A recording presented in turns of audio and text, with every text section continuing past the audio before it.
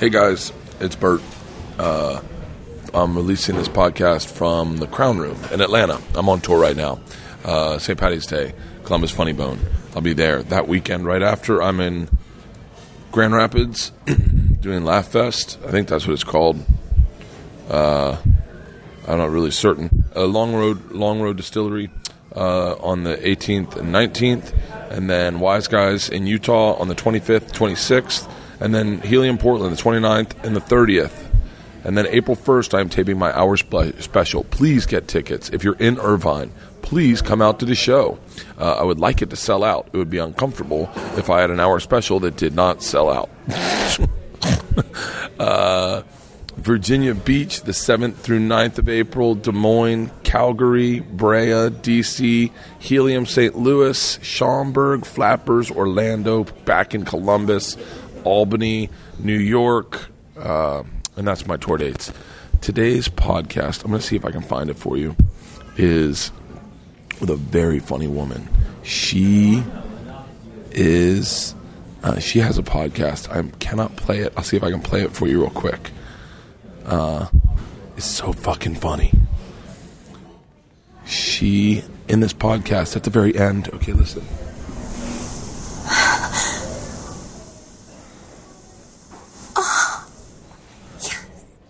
Okay, I'm playing that in the Crown Room, by the way.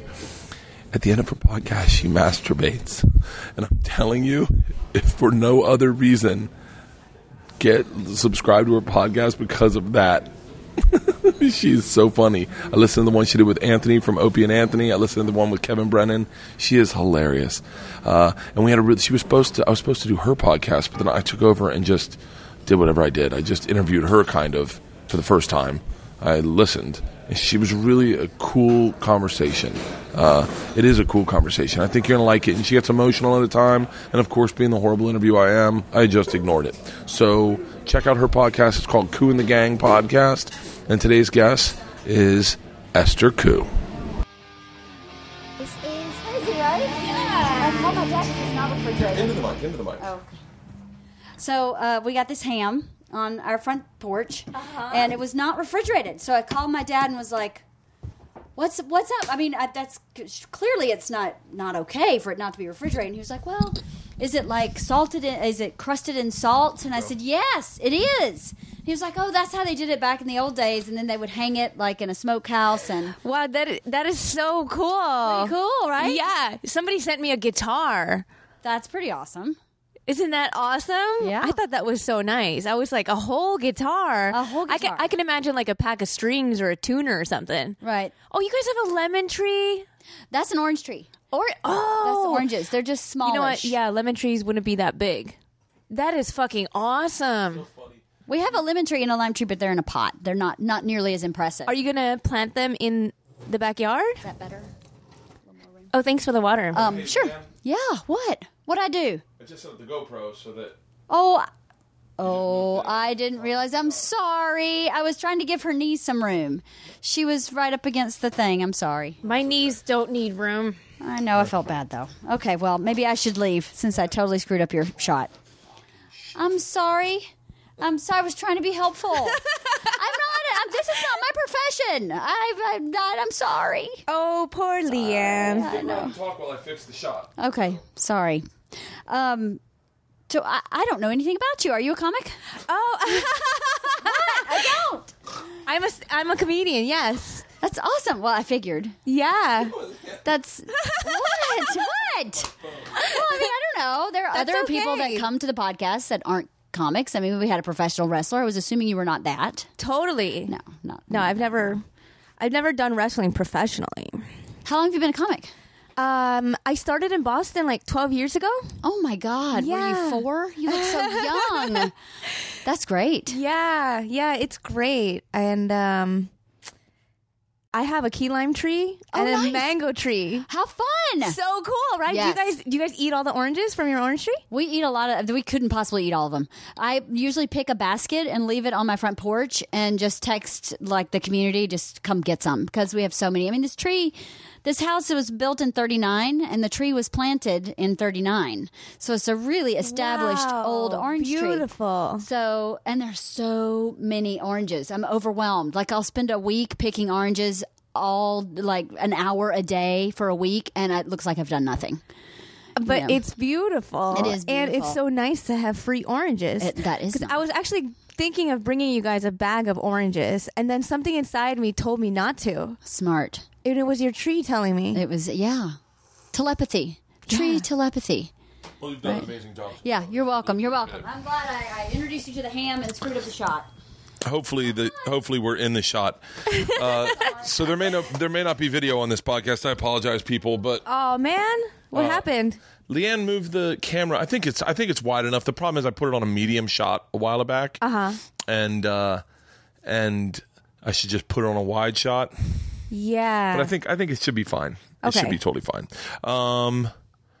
It's so good to finally like hang out with you. I've watched you on so many things. I mean, I think No way. Oh, of course, yeah. Oh my God. I mean, you have probably one of the best Opie and Jim appearances ever. Do you think so? Oh, no question Yeah. asked. That's for those of you that don't know. You've been on two of the most epic Opie and Jims ever. What was the second one? The first one's when you masturbated in 20 seconds. Oh yeah. Yeah, that was the first one. That was fucking amazing. I mean, literally, I think I was listening live, and I don't know where I was driving to, but I literally had to stop the car, and because I was like, I'm not paying attention to the road. I am just listening to this. No way. It was fucking amazing. I mean, how quick was it? And because of that, I ended up watching a documentary that made me howl laughing hysterically about a guy who has 100 orgasms a day. What's the documentary? Well, you're the one that I think said it. Oh no. There's another documentary of a woman who has 50 orgasms a day. I'm almost certain I heard it from you. I'm almost certain, because there's no way I would have figured it out. I didn't name a documentary. I don't know. No, you said there's people who have this Persistent sexual arousal syndrome. Yeah. Yeah, and they'll just be like making a salad in the kitchen, and she has to like hold on to the counter. No, and there's coming. a documentary. There's a documentary about it, about this woman who has it. But the better one is this guy, because this guy literally has full blown nuts and like drops to his knees like. Whoa! Oh, that's debilitating. Oh, it's horrifically debilitating. Like I can multitask. I can come and I could get my. How fast did you have an orgasm on Opie and Jim? I don't know. It was like under 30 seconds. How's that pot? You said because your finger can move fast? Yeah, because I have this like vibration in my hands where I can like shake things really quickly, like a turbo power. Really? Yeah. Like remember, I asked them, "Do you have 2 glasses?" Yeah. No. And they were like, "We have plastic cups." I was like, "No, I need like a glass." And nobody had a glass. I don't around. think anyone understood what you were saying, because I know. I don't think I understood what you were saying. Okay, I'll show you here. Right, I have this glass of water. Yeah. Holy crap. So I have this vibration just in my body. That's insane. It's like I have a vibrator in my hand. That's fun. Let me move this hand so you have some room. That's fucking insane. That was one of the most epic appearances. No way. Oh my God. I want to say I tweeted you right after that. Yeah. I was like, that was fucking amazing. Yeah. Now I think obviously anyone that would say that is obviously it's sexy and cool and that, but for a comic's perspective, and I'm someone who always puts myself out there 100%, you were just putting yourself out there 100%. Totally. And that's what I liked about it. Yeah, I wasn't trying to be like so sexual with it, or it just came up in conversation, and I was like, yeah, have you ever had a masturbation race? And everybody was like, what is that? And I was like, what? What do you mean, what is that? Don't you ever, that's like the safest sex. Yeah. If you don't want to hook up with a guy, but you just are like, hey, let's have a masturbation race just to see what level you're at. And if it's taking you half an hour to come, dude, this is not going anywhere. Oh, it's not. I think I could probably, I've been able to masturbate without getting fully hard. That's great. I think it's embarrassing now that I say that, but But like there were times where I was like, where your blood pressure's too high, you're in Brazil, you're trying to write the hangover boat, and you're like, maybe if I rub one out in the shower, and you're like, oh, this is not happening, and then you're like, oh, how did I manage that one? But yeah, it was great because you put yourself out there, and I was like, masturbation is one thing, but like for me, it's a lot of times I'll go in and do radio, and someone will be like, hey, do you wanna do a shot? And I always think, yeah, because that's what I would want. I don't want to watch someone come in tethered, and sober, tethered, and just being like, well, guys, I've got 2 shows tonight, and I'm working out, and I'd like to go over to the Mac store and take a look at a new lap. Like I want to see the people that live taking big swings. Yeah, and that's I guess it was exciting to hear, and then now I masturbate at the end of my podcast. I didn't know that. I didn't know that. The fucking chickens. Yeah, because you know what? I heard, like, people have asked me, like, was that real when you masturbated on the show? Yeah. And people have their suspicions and their doubts. And, yeah, it's 100% real. Like, I don't fake my laugh. People accuse me of faking my laugh. Well, me too. And that pisses me off. Yeah. I'm like, no, why would I ever fake a laugh? And I think I know what you're talking about exclusively is when you go on Getting Dug with High. Yeah. Because, first of all, I'm a big laugher. I'm a really big laugher. We're both big laughers. And I love laughing. There's no point in... And I do believe these fucking chickens are coming in here. I do believe that there are cynics out there who don't live life happy. Right, they don't even make themselves come ever. Well, it's so funny. So they hear me and they just accuse me of being fake. Yeah, it's not, and it's one of those things where I just go, no, that's how I live my life. I live my life very happy. Like I make myself laugh. I made myself laugh today. I literally made myself laugh today just thinking of putting out. I want to put out a surprise. I want to do a solo podcast on Fridays to inspire people to have a great weekend and do something real silly, like real silly for for 5 minutes, and just do like an inspirational Friday weekend podcast. And it's not going to be an hour. How long it'll will be 5 minutes, but 10 minutes tops. Oh, that's it. And it's just me. And the first one I thought of was so silly that I was like, I started giggling. And then, and by the way, I was in therapy in the middle of it. My therapist was like, "What are you laughing about?" And I told him, and he goes, "That's fucking so bizarre." I did it the other day. I could not stop laughing. I couldn't stop laughing. In therapy? No, I was going to do a gig in Sioux City, and we went to Buffalo Wild Wings for dinner, me and the host, the feature act. So we dropped in, and I just saw all the pictures of the Blazing Wing Challenge, and I just thought, how many times would it be inappropriate to do the Blazing Wing Challenge? Like if you went on like a first, I'm going to giggle laughing and thinking about it now, but if you just went on a first date to Buffalo Wild Wings and you were young, you were 17 and you didn't know how dates worked but you were very confident, and the guy goes, so what can I get you guys? We'll both have Diet Cokes and we'll both be doing the Blazing Wing Challenge. The poor girl's like, huh? And he's like, come on, it's going to be really fun. Like I started giggling, but there are people that don't live like that. There are a lot of miserable people who hate the sound of laughter. Yeah. You know? Yeah. And so when they hear us laughing, like, or I go to a restaurant and people just stare. And people stare in a way to tell me to shut up. Yeah. When I'm laughing. Like they're so miserable that they just want the noise to go away. And I don't think enough people respect, and I'll speak for myself, but how privileged I feel to get to hang out with the actual funniest people in the world. I hang out on a nightly basis, on a daily basis. I am friends with not like questionably literally the funniest human beings that live. Yeah. Like you can't argue that Bill Burr, Doug Stanhope, Joe Rogan, Ari Shaffir, Joey Diaz, Doug Benson, that Tom Segura, Christina Pajinski, that these aren't actually the funniest people they're the funniest people in the world, and they're my family, they're my friends. So like I get to that's why I laugh so much. That's awesome. Yeah. I go do a fucking podcast with Patton Oswalt and Doug Benson and Jeff Tate, and I'm literally, all I did was laugh for 1 hour because Patton's making fun of me, but he is the funniest guy on the planet. So I find those people that don't find laughter, they're just like look at you weird when you laugh. I go, the fuck's wrong with you? Why can't you just slow down and enjoy the moment? Yeah, people can be such haters. Yeah. Do people hate your laugh? Aggressively. Oh my God, we have that in common. Yeah. Yeah.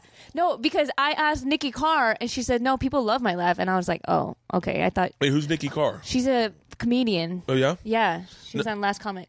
No, my laugh is, it sounds like I'm going, me. Like it like when it gets very high pitched and I can't turn it off. Especially when I start getting to a place where I start thinking the thing I'm laughing about. Like if I overthink the thing I'm laughing about, it makes me laugh even harder and harder and harder.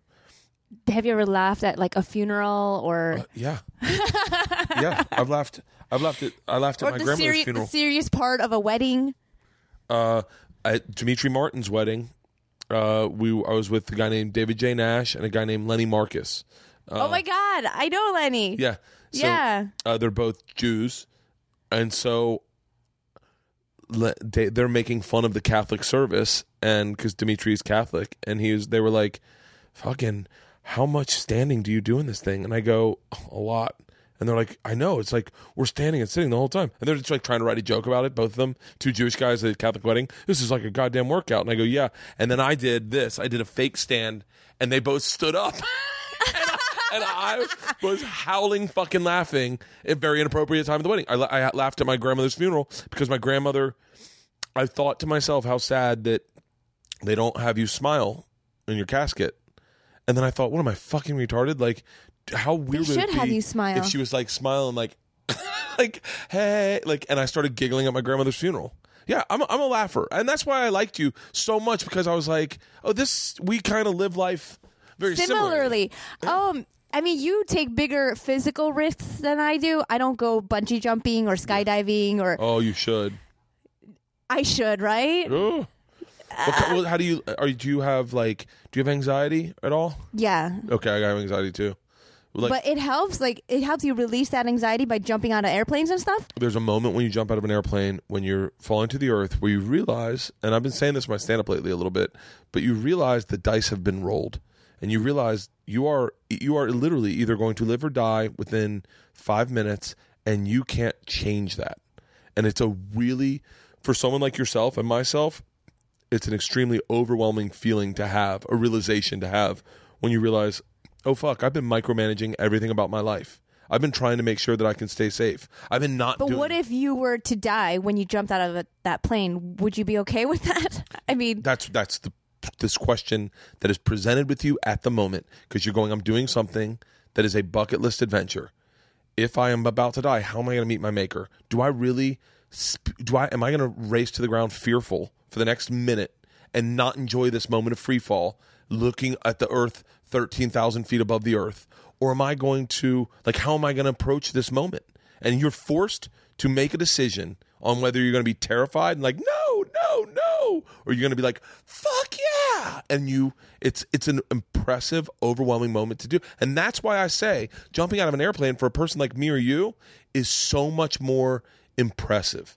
For a guy I mean, Rogan would never do it, but for a nihilist, for TJ Miller to do it, I don't think he'd worry about it. He'd be like, oh, if you die, you can't fucking stop it. Fuck yeah. But for me and you to be approached, to have that realization while falling to the earth, it's really amazing. And there's other things. I wouldn't jump out of an airplane if I were you. If I were you, I would definitely do a bungee jump. Okay, how safe is a bungee jump? 100%. There's been no accidents with bungee jumps? No, there's been accidents, but if you go to a place, their track record will be 100%. I have gone water rafting. That's actually scarier to me than bungee jumping. No way. Yeah. Oh, then I could go bungee jumping. Safety-wise. I look at statistics. I'm an economist when it comes to safety. Bungee jump, the mathematics of a bungee jump are so exact that they could literally, and they could place you within an inch of the ground if they wanted to. So when they say you're not going to hit the ground by 10 feet, they're not guessing 10 feet. They're knowing exactly where you're with your weight, where these cords will stop you. Okay, well, I want to go bungee jumping. How high should I start? I'll tell you the bungee jump I do right off the bat. No questions asked. Do you have any dates planned in Vancouver? No. Okay, in Whistler, there's a bungee jump that's just outside of Whistler, and it is the best bungee jump I've ever been to. It's about 210 feet, and it is fucking fantastic. There's a bungee jump here in LA that if you ever like have like a girls weekend that you want to do with like you and some friends, it's a 5-mile hike into the Angeles National Forest, and it's called Bridge to Nowhere. Oh, see, I'm not a hiker. It's a really badass hike. It's fun as crap. 5 miles in, 5 miles out. Safest, it's Bungee America, I think. Safest bungee company in the world. You'll be 100% safe. You should jump off the stratosphere. When's the next time you're in Vegas? I was just there last week. I don't know. I was the first person to jump off the stratosphere. You should jump off the stratosphere. That's a really safe. Like, no, when I say really safe, the safest in the world. But it does test your fear of heights, and it's an asshole clincher. Yeah. You live down in Florida. I'm trying to think what they've got down there bungee wise. I don't think they have anything because I was just in. Have you ever been to Monkey Kingdom? What's that? It's just outside Miami. Oh, I've heard about it. I've been wanting to go. It's like in Jungle Island. Can I tell you how to make a viral video? Will you go? I'm being dead fucking serious. Go to Monkey Kingdom. I'll get the guy's name. My contact there. Go and just have someone bring a camera and put a mic on you. Just make sure that just so the audio's clean. And have him take you to the monkey experience. I swear to God, you will lose your fucking mind. It is the greatest thing I've ever done in my fucking life. I swear to you, no questions asked. What happens? I can show you, but it's better if you just don't know. Okay. Just go to Monkey Kingdom. I will text them, tell them what to do. Are they going to laugh like hyenas or something? It's the greatest. I would pay money to watch you do this. No fucking way. I'm not even saying you will have a. I'm not even fucking with you. You will have the most viral video that month. I promise you. If you go and get like a friend who's got a good camera. Should I Periscope it? I wouldn't. I would fucking just videotape it. I would shoot it, and I would have it. I would just have it on a very nice camera so that it's clean, like 1080, and put it on YouTube. And I promise you, it'll go viral. Okay. Monkey Kingdom. I just emailed Jim Gaffigan or tweeted Jim Gaffigan. It is the greatest experience I've ever had in my life. Okay. Monkey Kingdom is the greatest fucking thing I've ever done in my entire fucking life. I'll go this week. Fuck it. Yeah. And I'm trying to think who I know down there that has a camera that you could go shoot this with, because it will be a viral video. I'm not even fucking around. What, do monkeys talk to you? You'll see. I don't even want to tell you. And don't ask. Just let him. I'm going to set you up with my guy, and he'll bring you in. He'll do what he did with me, and you just videotape it. It will fucking go viral. Okay. But yeah, why do you stay in Miami? Just out of curiosity. Well, I was in New York for like 7 years, and then I was just like, I have to get out of here. And I met my boyfriend, and we were doing like a long distance thing, and he was like, just move here. And I was like, okay, fine. So you moved down to Miami. Yeah, I moved to Miami. But you know what? I've been so much more relaxed since I moved that like my career's been doing better since I moved, because New York is so fucking stressful. You know? Like it's just a fucking war zone. You know? Like you have to like fight people to share the sidewalk and everything. So I go to New York once a month pretty much, and I still do everything that I used to do when I go there, but now it's like in shorter spurts. So everybody's like, "Oh, I want you to do this, do my podcast, do this, do this." So I'm actually busier now than I was before when I was living there. That's interesting, because I feel like the same thing happens for me. Like you go there and everyone's like, "Oh, can I get you on my podcast?" And you're like, "Oh, this is much better than living here." Because when I live here, they'd never think of having like I go, and whenever I go there, and they're like, "Oh, can you do Opie and Jim? Can you do Anthony's the Anthony Ku ME show? Can you do Ron Bennington?" And you're like, if I lived here, they'd probably never ask. Yeah, if you're always around, they'd be like, "This fucking bird is always here." Like, you know, and how often do you come out to LA? Every few months or so. Not as often though. Yeah, not as often. Did you ever live out here? You know what? I did live here for a summer, like maybe 8 years ago. That was just for a couple months. Really? Yeah. So you grew up in Boston, started in Boston? No, I grew up in Chicago. Oh, that's right. I knew that because you're a Bulls fan. Yes. I've seen you. I've seen a lot of your shit. Like I've seen you more definitely than you've ever seen me.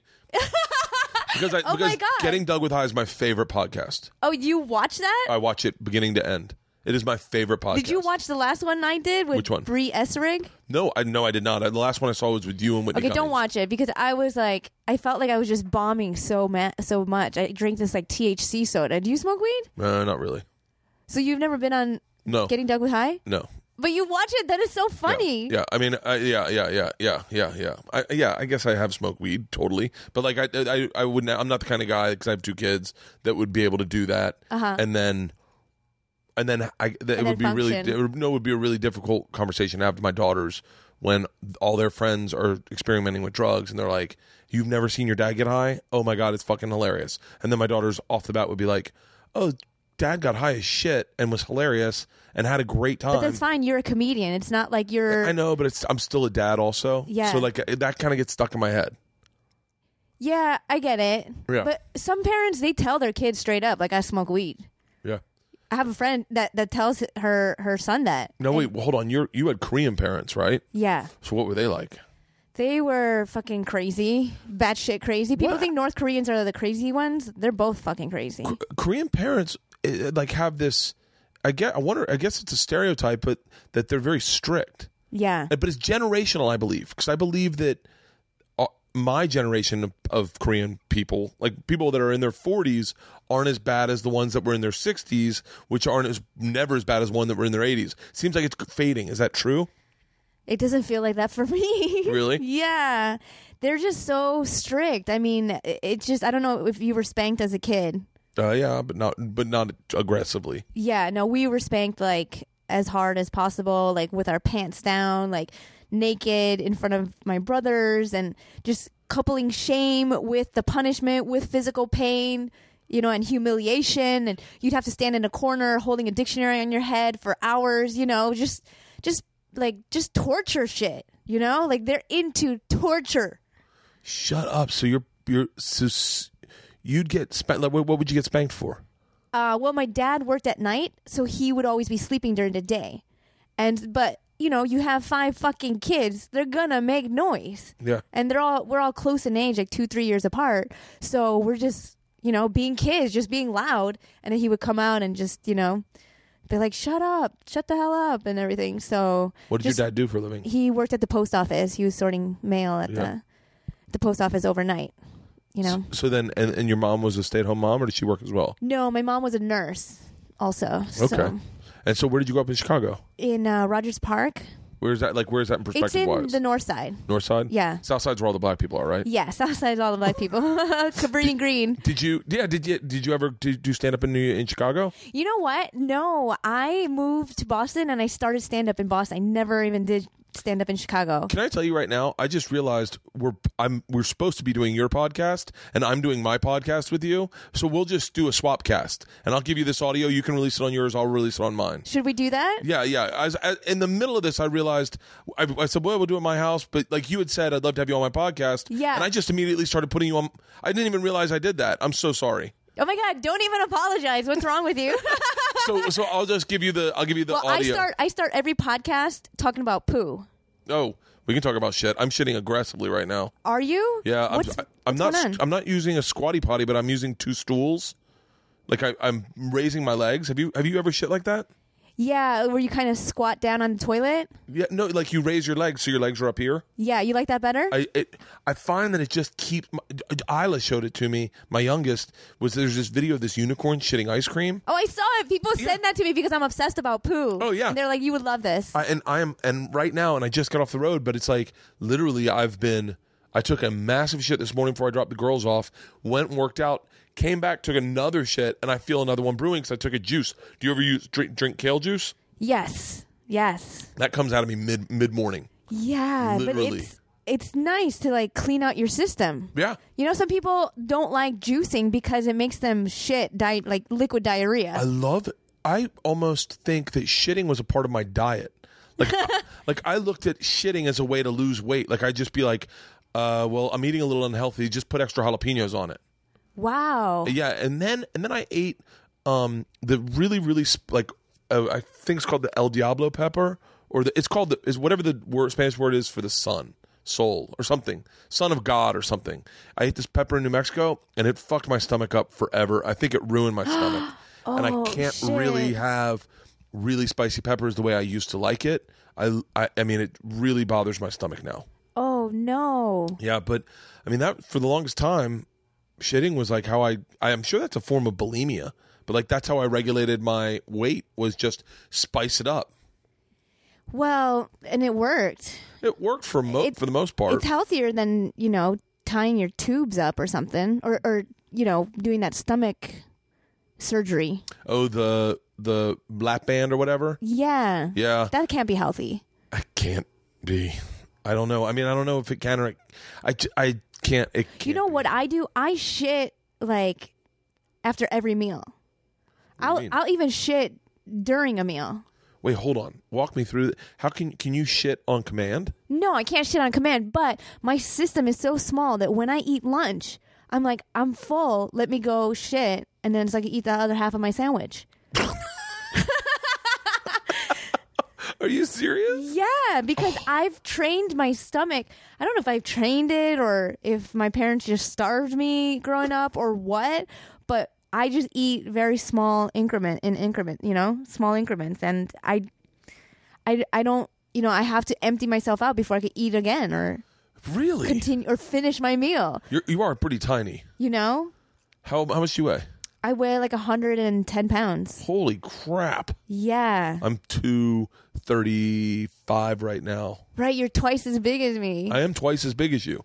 So you fall that much faster when you're jumping out of an airplane? No, we fall at the same rate. Do we? Yeah, everything falls 9.8 seconds. How is that possible? That's fucking crazy. I don't know.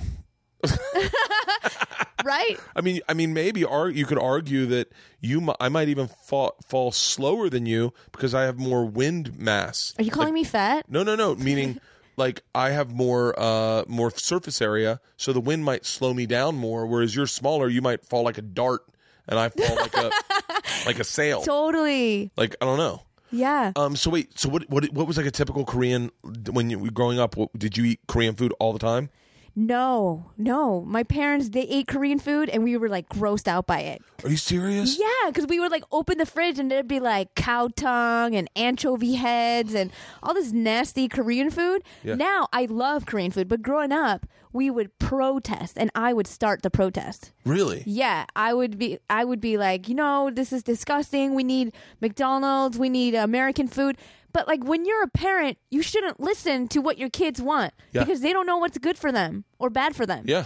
And so I grew up at fucking McDonald's and Taco Bell and Burger King. Really? Yeah. So wait, four other siblings? Yep.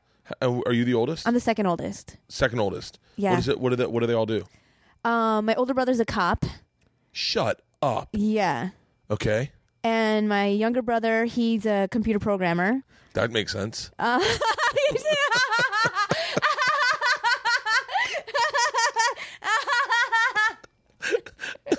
He's the only Asian one, right? Yeah. I'm like, cop. when So, oh man, computer programmer, and then are the other ones really young? broker? Mortgage broker, I'll take it. And then my sister's looking for a job. Okay. Yeah. Now, what did your parents say if they saw you smoking pot on the internet? I don't know if they've seen it.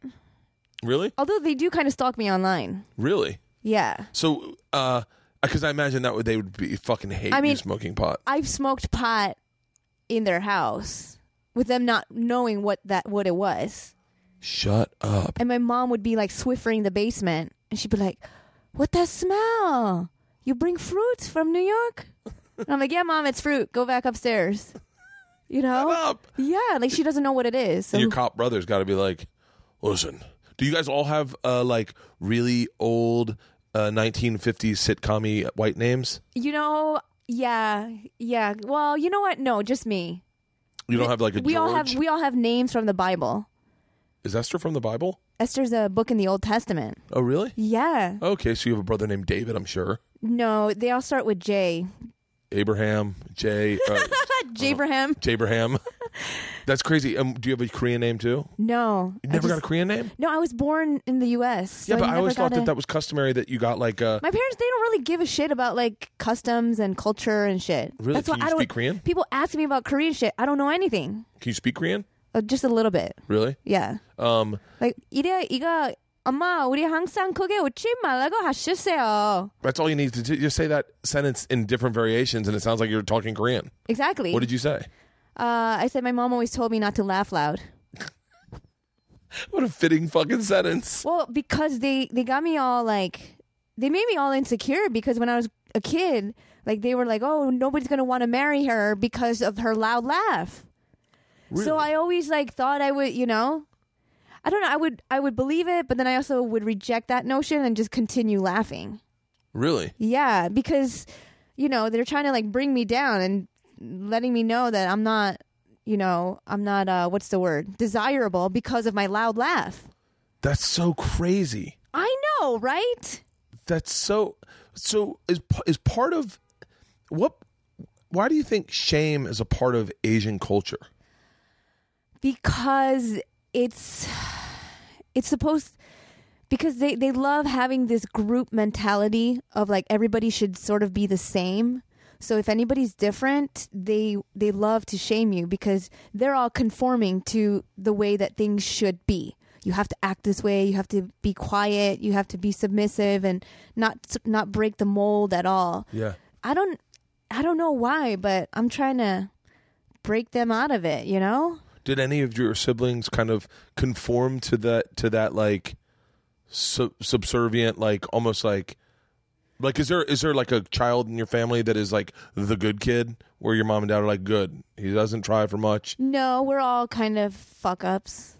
Really? I think. Is anyone married to a white person? No. Is anyone married to a black person? My brother is marrying a black person. Are you serious? Oh, shut up. No. That's fucking great. Were you there when he brought her home for the first time? Oh my God. Well, no, I wasn't there, but I bet that was fucking awesome. I would have paid money for a translator just to sit in the house when that happened. Yeah, but you know what? We grew up with black people in our house because my parents are missionaries, and so we would just have missionaries from all over the world. Like, oh, so they don't. There's not the stereotypical need to marry a Korean. No. They were actually not the stereotypical Korean parents because they were like telling me that I'm not going to be able to marry. Yeah. Okay. Like everybody, all the other parents, they would like sort of groom their daughters for marriage and teach them how to be a good wife and stuff. To me, they just looked at me like she's a fucking lost cause. Really? When did they think that you were a lost cause? When I was... What was the turning point where they were like, what are we going to do with this one? Like when I was a kid and I was just loud and just making fun of everybody in my family. I would just like roast everybody, Really? Yeah. And they were just like, they just looked at me like, oh, she's too loud. Like, nobody's ever going to want her. That's so fucking crazy. Yeah. Like, I know, right? It just seems so odd that would be an approach to parenting. Well, Asian cultures also, they devalue women and girls. And, like when I was born, my dad walked out of the hospital room and was like, what the fuck? Are you serious? Yeah, because it's like a sign that your sperm is not manly, that you don't have testosterone. And so even though he already had a son, he was pissed when I was born. Really? Yeah. That's got to be a great way to enter the earth.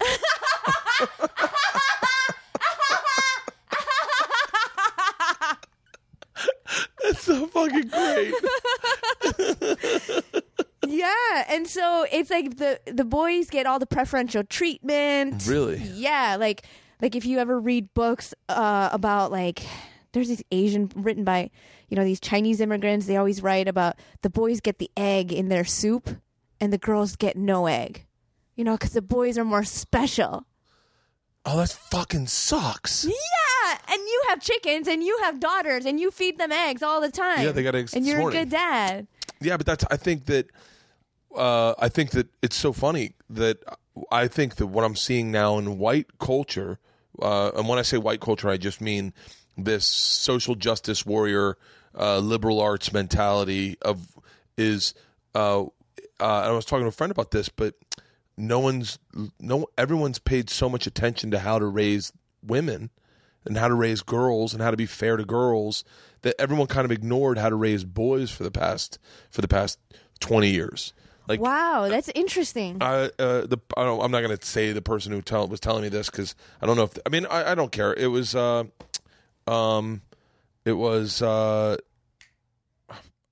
Anahid. This my friend Anahid. Mm-hmm. She told me about this author, this Princeton or Harvard professor who was saying that wrote a book how to raise a boy because everyone's been so concerned about women's rights and hate speech and date rape and boys frat boy and self-esteem culture for girls and having body issues. A chubby Barbie now. Yeah, and everyone's been so focused on that everyone kind of forgot. Oh shit, boys have a lot of emotions too that we can't figure out. And so when we were talking for a while about doing some sort of talk where we go to colleges and raise funds and go to colleges and speak, I would speak to boys and say, listen, it's okay if you cry. Not just that, but like, hey guys, no girl really wants 3 guys and 1 girl. Like no girl wants a group sex. Like no girl wants a train runner on her. But like in guy culture, no one really kind of stopped to slow down to explain how rape happens to boys. So by the time they just said don't rape. They just said don't rape. They never said, they say, hey, don't this be is a how rapist. it's going to happen. Yeah, they never said like this is what it'll be. You're going to be with a girl. You're going to be like walk them through when no counts. If that makes sense. Yes. And so like no one really paid attention to boys. And now boys are like scared. Like these young boys, I feel bad for the young girls. It's like I feel like they're not even like really hooking up as much as people used to, I feel like. Well, I mean, I don't know. I don't really know any young boys anymore. Like I don't talk to anyone, but I know what it was like to be a young man. And I went to college right when date rape became official. Like right when people said the term that I remember my freshman year, the term that was plastered everywhere was no means no. Yeah. And so myself, I've only had sex with like 6 people. So I'm not saying that if I heard no, I was already saying no also.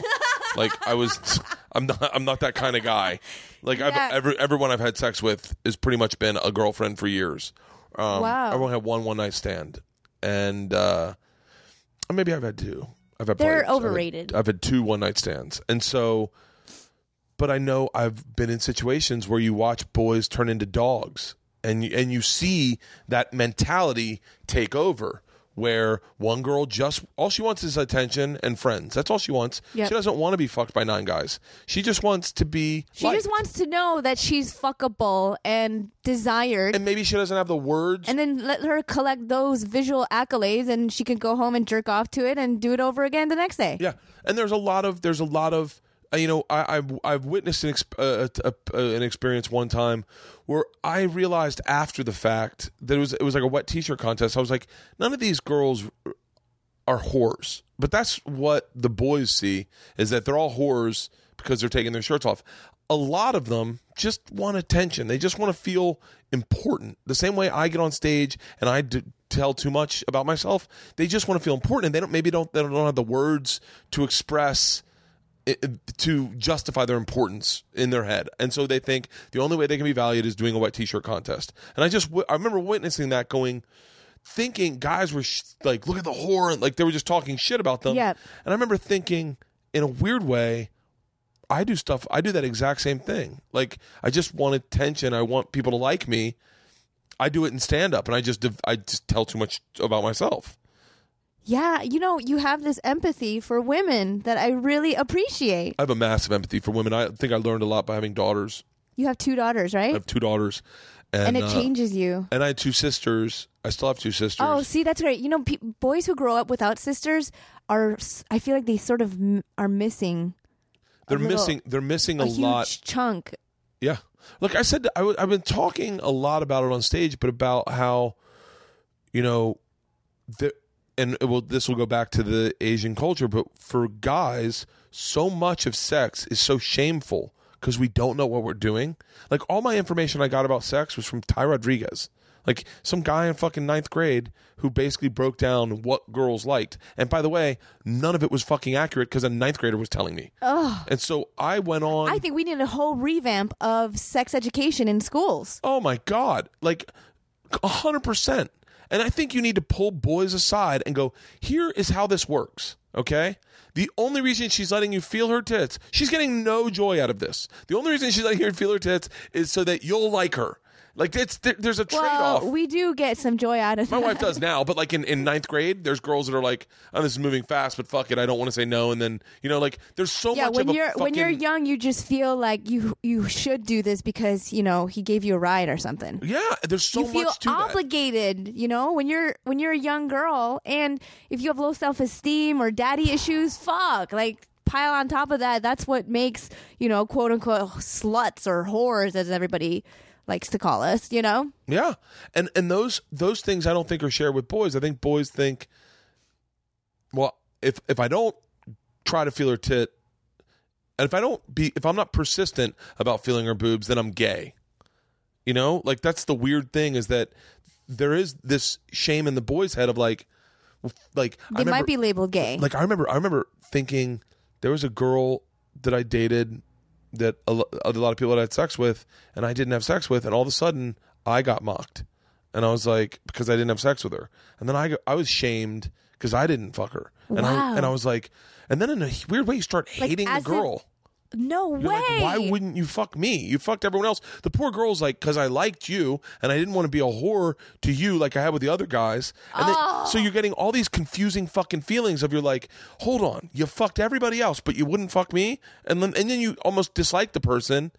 And that's not fair for her. It's not fair for her. She just likes you as a friend, so she wants to keep you as a friend. That's why she never fucked you. She didn't care about these other fucking guys. That's why she fucked them. But in your head as a child, and I say child because at the time I don't think I was 18, but I remember thinking, hold on, why did you fuck everyone else? Like, how dare, like, what was wrong with me? And then you start get questioning, mad and then at her. And your self-esteem lowers. Do you stay mad at her?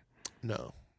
I mean, I don't think I'm probably making it sound worse than it was, but yeah, and so I think there was like 2 girls that happened with, where I dated them, and I think they had sex with guys before, and I think they regretted it, and they had gotten a moniker of being sluts, and then when I dated them, they were trying to, revamp their image. Guys don't understand that if we sleep with somebody right away, it doesn't mean that we sleep with everybody right away. Yeah. People think, oh, she must just go around and do that. Actually, that was literally like a one-time thing. Like that was my one freebie of the year, that I'm letting myself go crazy and do that. Usually I'm not like that.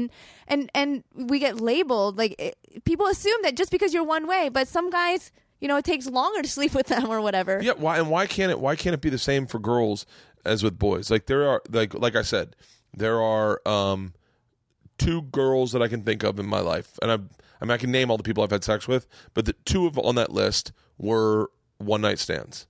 One girl I actually masturbated with across the room. It was really fun. Isn't that fun? It was really fun. Yeah. That was like one of the cooler things. This is back when I was young. And it's like, look what I can do. I could get naked and look good, and we lit a candle in the center of the room. Oh, wow. You got into it. Yeah. It was really fun. And then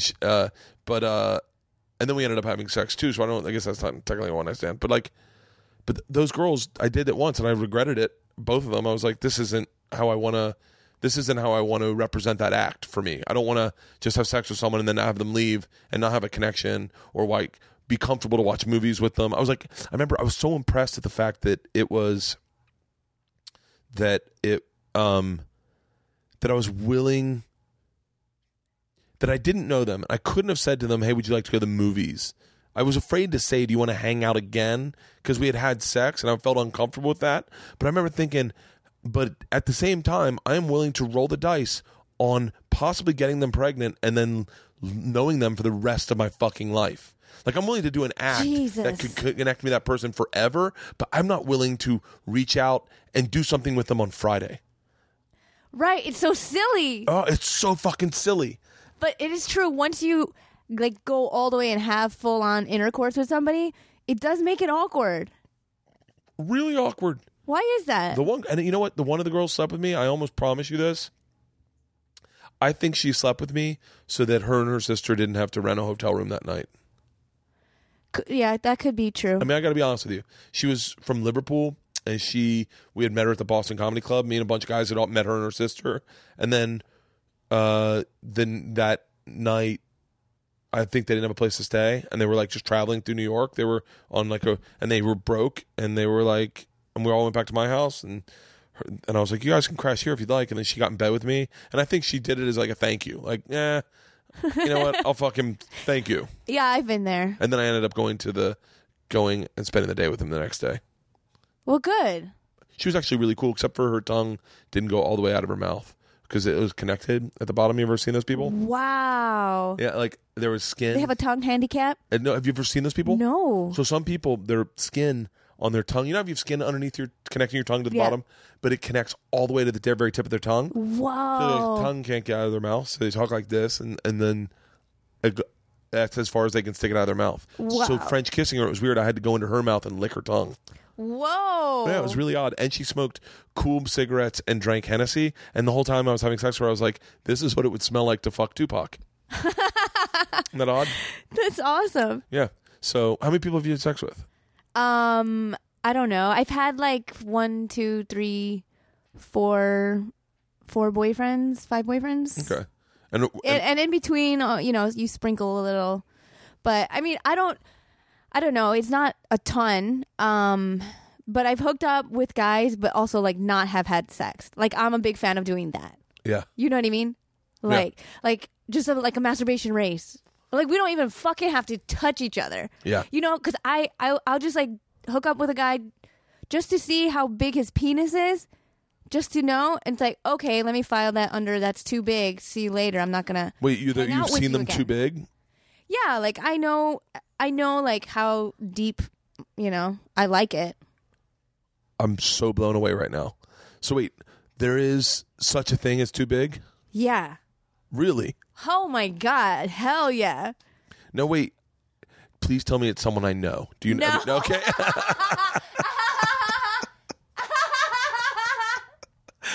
I was like, it's got to be Jim Norton.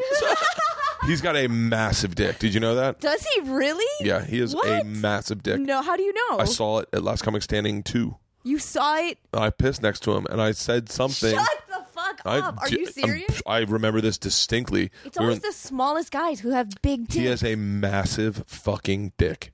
Like, what? Brett Ernst has a massive dick, too. Oh, Brett Ernst has a fucking hog. Like, hog.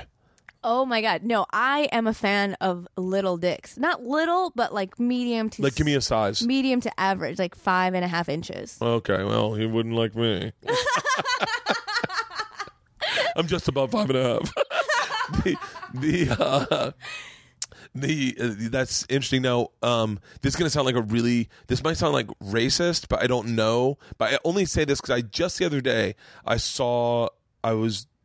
never been into like Asian porn because the Asian guys in it creep me out. Like the Asian guys are always like, oh, like they're real, it's like, it always seems like victim-y. Does that make sense? Yes, it's disgusting. Yeah, it seems like the girl doesn't like it. Like she's always got her eyes closed and her head back. But I noticed the other day, like I watched a couple to see if it was just the ones I'd seen. Mm-hmm. But they all the Asian women made the same noise during sex. Like kind of quiet, like whining.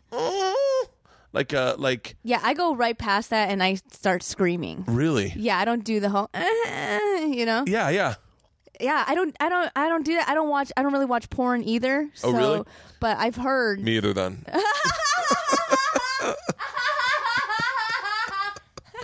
I've been on the it's interesting because it's a bad habit of mine.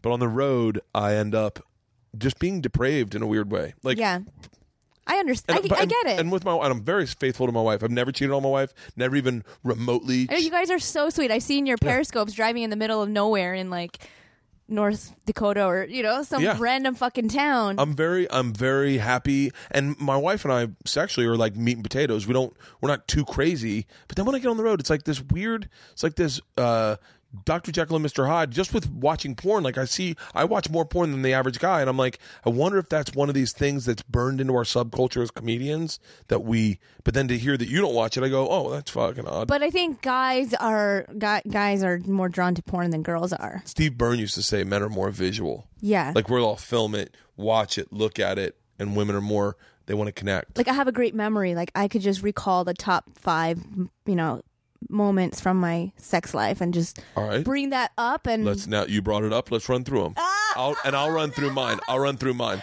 Just give me one of your top 5, and I'll give you one of my top 5.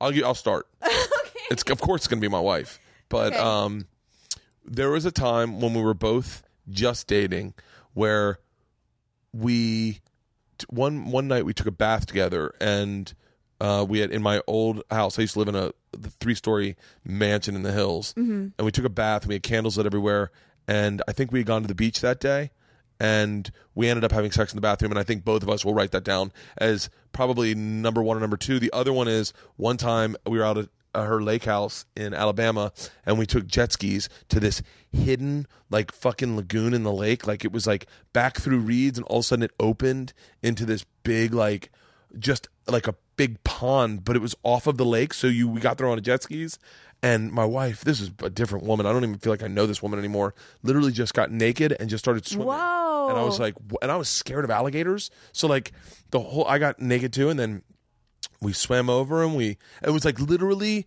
that was probably, that's got to be number 1. Wow. Easily number 1. That was one of the best. That is so sweet that your number 1 and 2s are your wife. Well, they're all my wife. All the other adorable. times I had sex, I want to say, I wasn't very comfortable. I wasn't very comfortable with intimacy. Mm-hmm. Like the moment after sex, I always felt very embarrassed, and I wanted to get away. Because you feel vulnerable when she watches you shake and come? Yeah, I guess having, it's so interesting. I used to have a joke about this. Having sex with someone, for me, it was so, the feeling was like having an orgasm with someone. I was always like, I don't normally do this with people. Like I do this by myself. It's sacred. It's like a practice that I've done only by myself from the age of whatever 13 until 17. So you feel embarrassed, like they see your cum face? They see a side of me that I've never shown anybody. And so the first time it happened, it was a nightmare. I wrote about it in my book. I'm not going to revamp it, but it was a nightmare. Losing my virginity. The second time was almost as bad as that. The third time was even worse because I just like, and it just progressively. I never, and then the vulnerability of, like I said, of the fact that I may have to spend my life with this person, or what if we get a sexually transmitted disease? And then, they were all these things that I don't think were emotions that I could fully place into a life where I was not ready to commit to someone for my life. And then when I met my wife, and it wasn't until probably 4 months dating when I realized I want to marry this person, then all of a sudden, that was the first person I had sex with where I was like, oh, this is how it's supposed to be. Wow. Yeah. I mean, and I had great sex, with great people, like people I loved. With 5 other people. Yeah, 5 other. Probably 3 people I didn't love. Mm-hmm. 2 people I loved, and my wife. So 6 total. Is that 6? Yeah. 2 people I definitely loved, but the first one. Oh, no, I guess my number is 7 because I'm forgetting one person, the person I lost my virginity to. Okay. But the first person wasn't, and even, it was the first time I was like, sexually active with somebody. Like we dated for a long time. Yep. So that was the first person, but I was always scared. What if they get pregnant? I'm not ready to start a family. Well, you didn't wear a condom? No, I did, but then sometimes sometimes there's like a little hole, or sometimes I didn't. Yeah. And sometimes, and then that always fucked me up. And then the next person, I think I was a little more responsible with, but I didn't totally. I mean, I loved her, I thought, but I wasn't totally there. Yeah. I mean, well, you got your wife pregnant on purpose, right? No. No? No. No way. Yeah, Georgia. I mean, I shouldn't say an accident, but Georgia was unplanned. Okay. Like, yeah, we were dating. So that must have brought mixed but you were already married? Oh, no. We were already this is, by the way, this is one of two things in my life that I have lied about. Like, only because I never wanted, and I just say that openly, so that if I've ever said anything different, someone knows I'm acknowledging I've lied about this before. Only because when I was younger, I was afraid that people would think that I didn't love her because we had gotten pregnant before we got married. I understand that. So I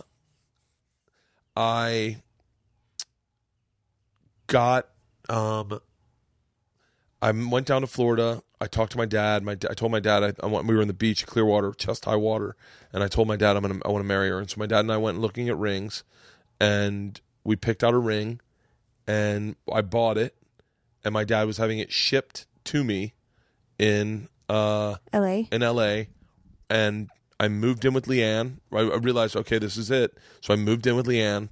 We painted the living room.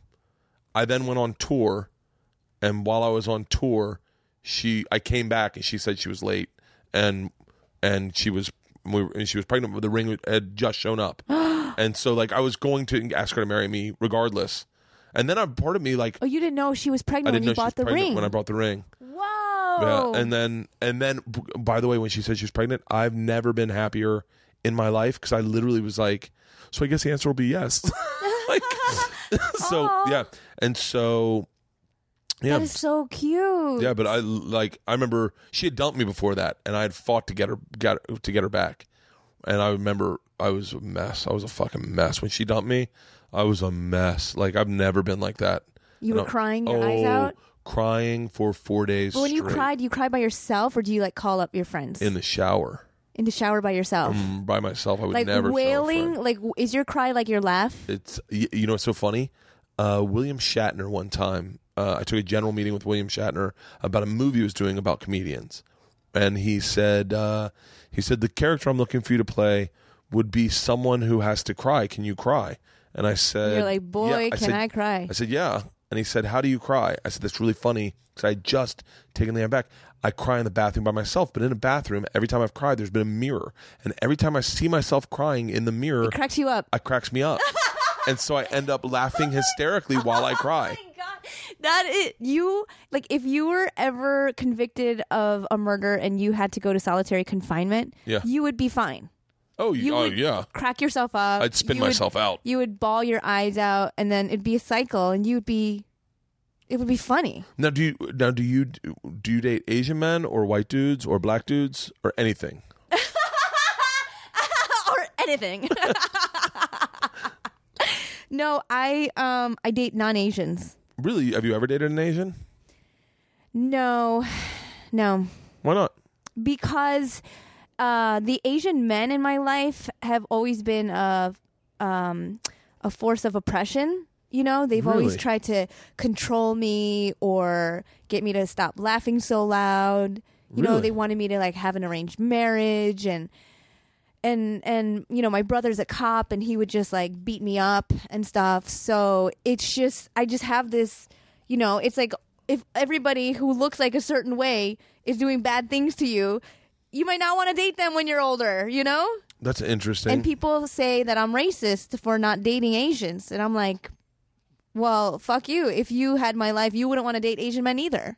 Weren't you part of like a little bit of a conspiracy, I want to say? I want to say remembering that when you did Last Comic Standing, like what was it, 8? Season 6 or something? Season 6. And you went up and you told racial jokes about being Korean, and then some white guy did it, and they fucking destroyed the white guy. Yeah, they talked about this on Opie and Anthony before Anthony got fired. Yes. And Bobby Lee was there. What did Bobby Lee say? He was the one who brought me up and was like, there's some Korean girl doing jokes about hating Korean guys on TV.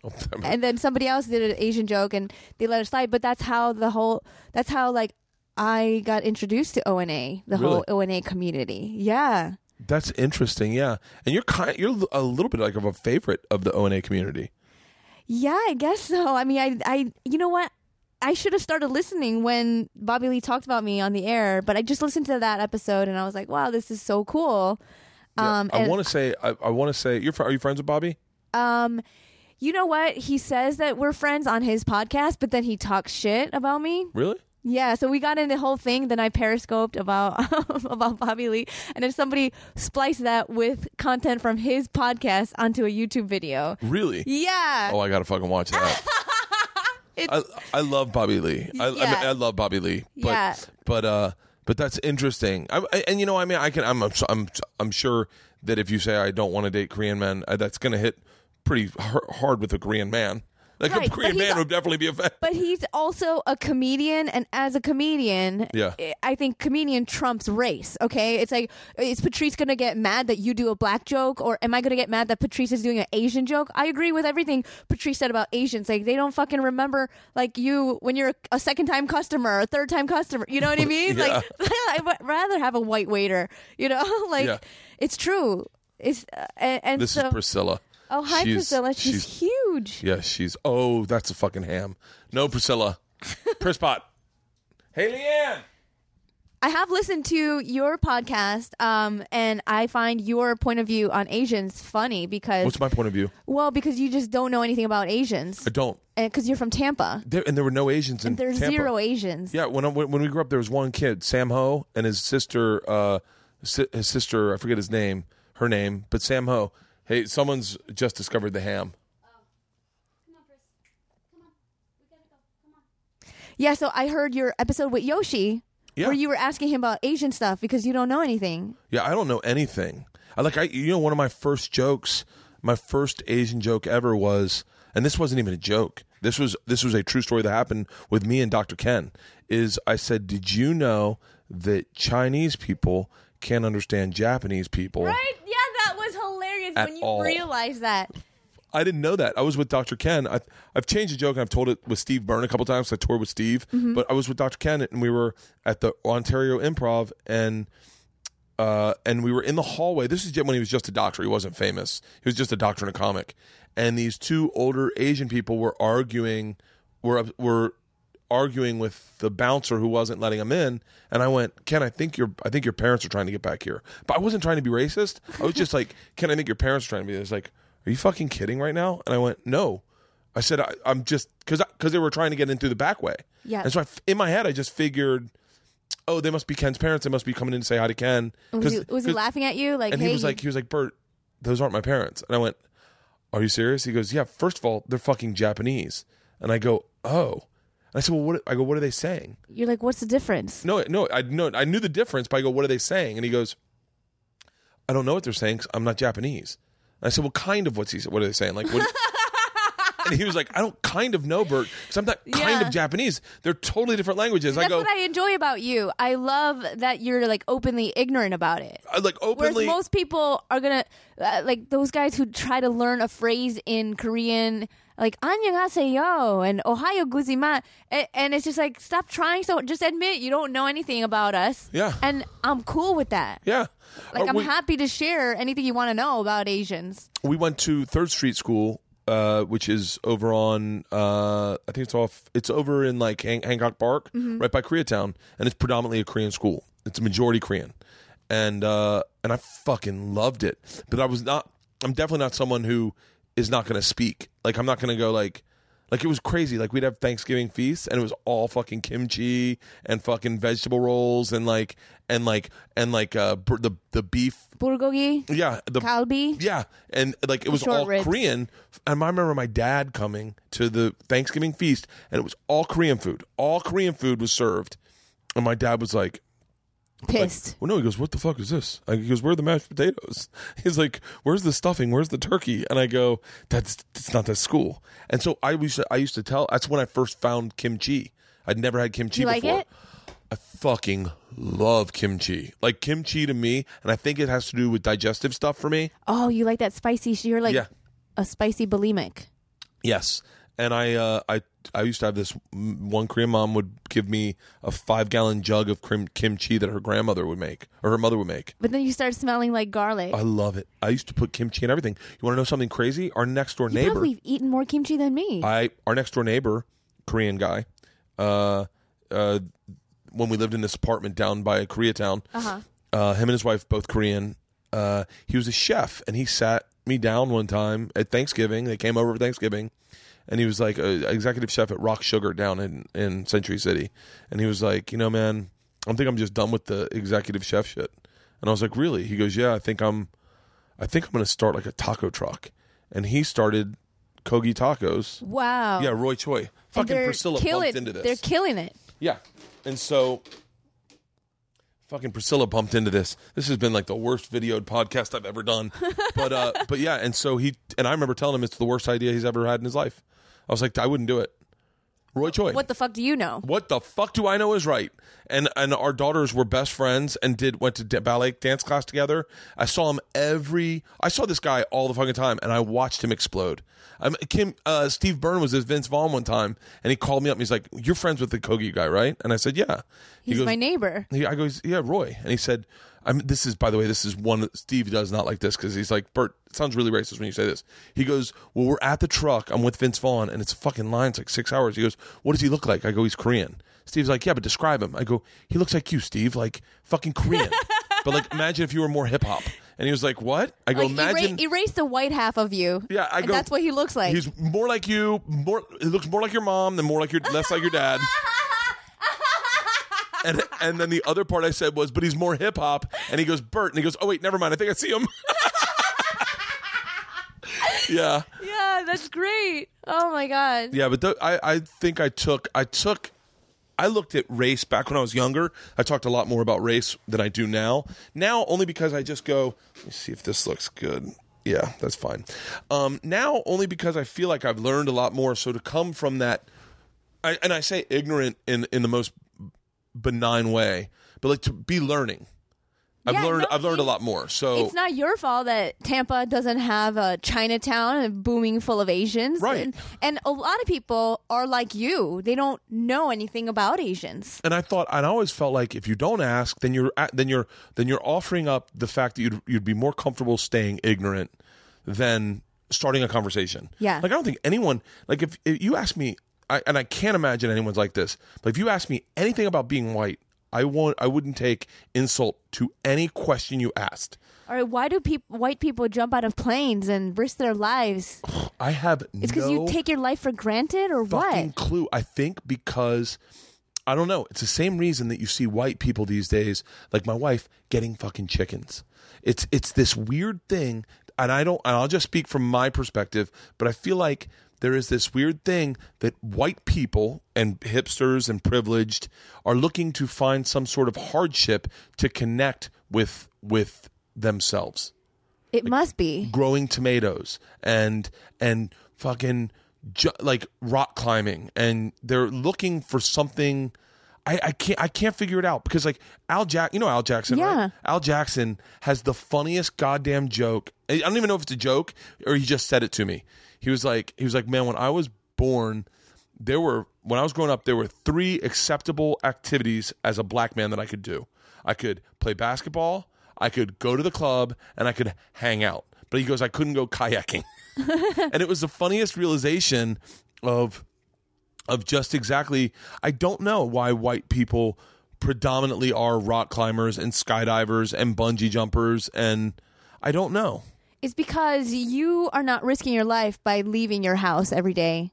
You know, like compared to a black guy who's unarmed and just going to visit his girlfriend, he risks getting shot by a police officer. Yeah. You know, and so you guys just walk around life just so happy-go-lucky that you're like, let me add a little risk to this. Yeah. To sort of let's shake it up a little bit.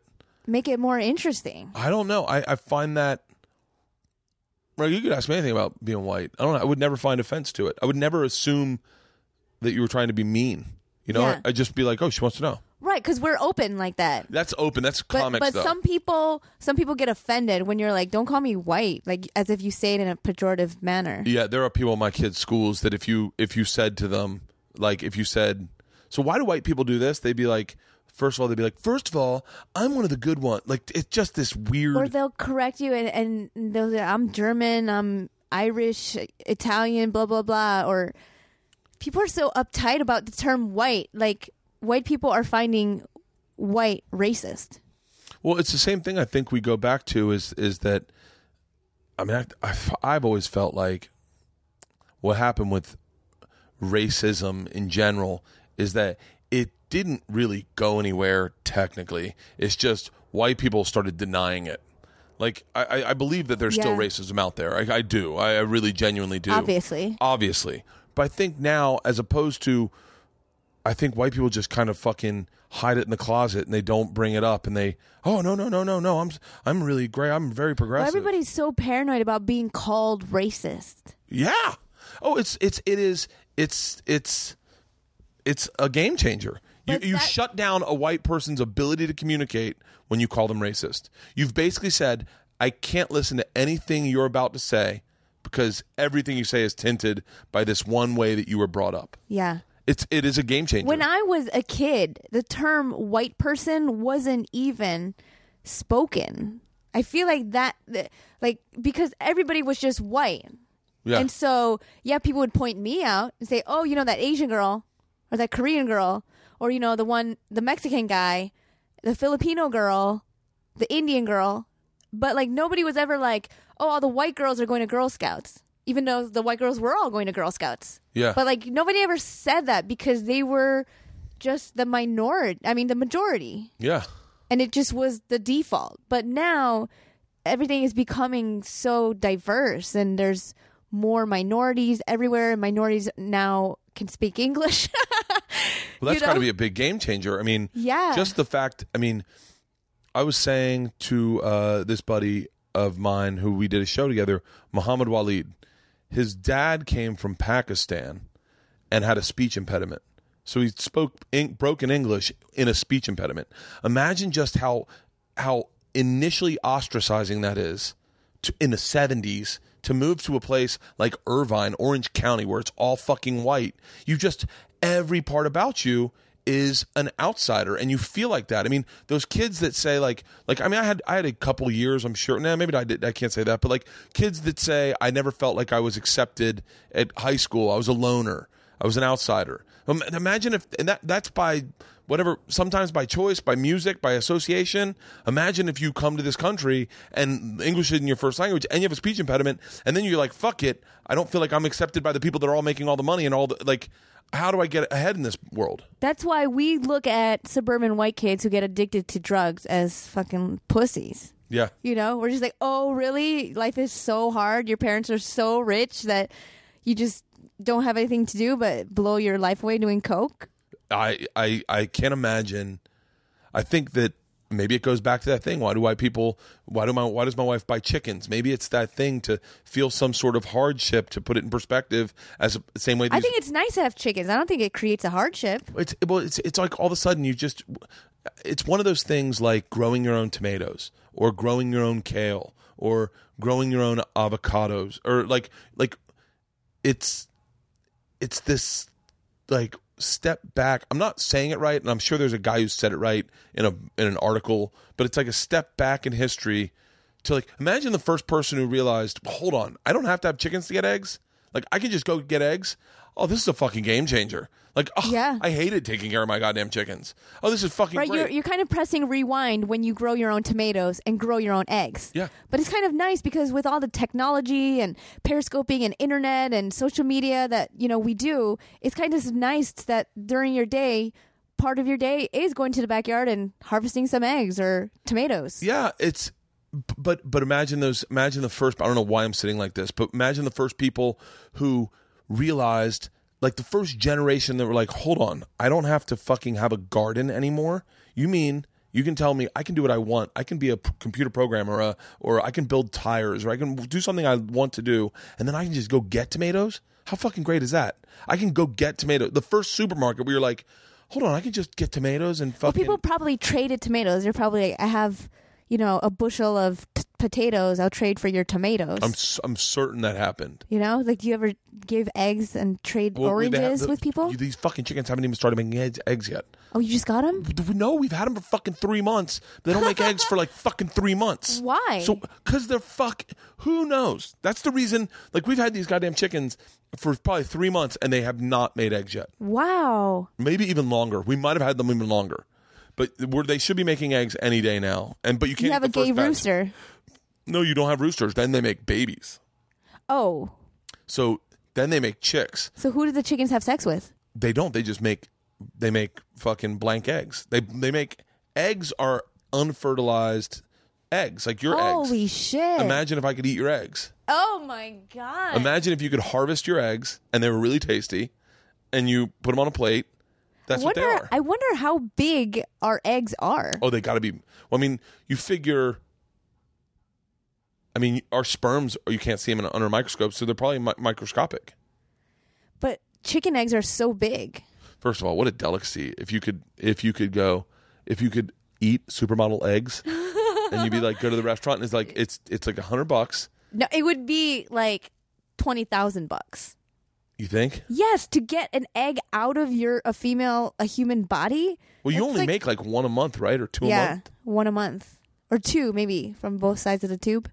Yeah, probably two. Yeah, but to be able to like get it out, that shit is expensive. You know? Oh fuck yeah, it's expensive. I didn't even think about that. And painful.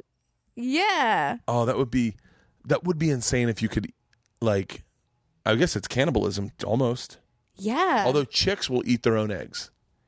Really? Chickens will eat their own eggs. So you got to get it. That's why you take them away, because they'll just eat their own fucking eggs. Yeah. No, wait, do you think you'll ever have kids? No. How old are you? I'm 36. Are you I thought you were like 22. No way. I'm being dead serious. I thought you were young. I mean, I don't think 36 is old by any stretch. It means, especially in stand-up, not at all. But like, I thought you were I thought you're 28. No questions asked. Oh, thank you.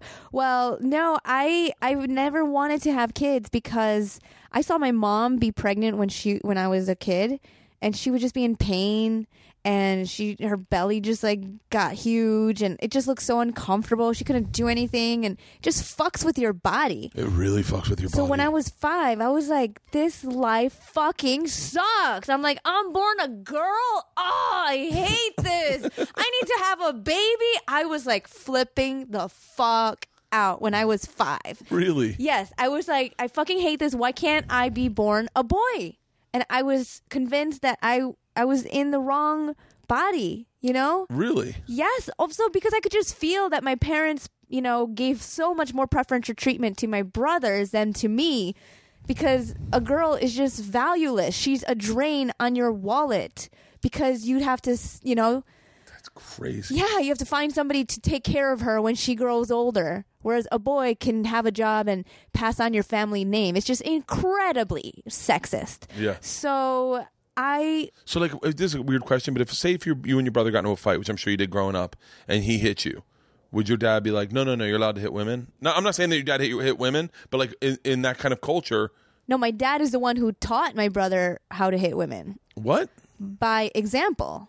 He would hit us, he would hit my mom, and so parents are the ones who establish an atmosphere of violence in the home. It's not like kids just are going to be violent just without having seen it. Yeah. And so it's like, and then my dad is the one who told my brother, when they go to church, he's our dad.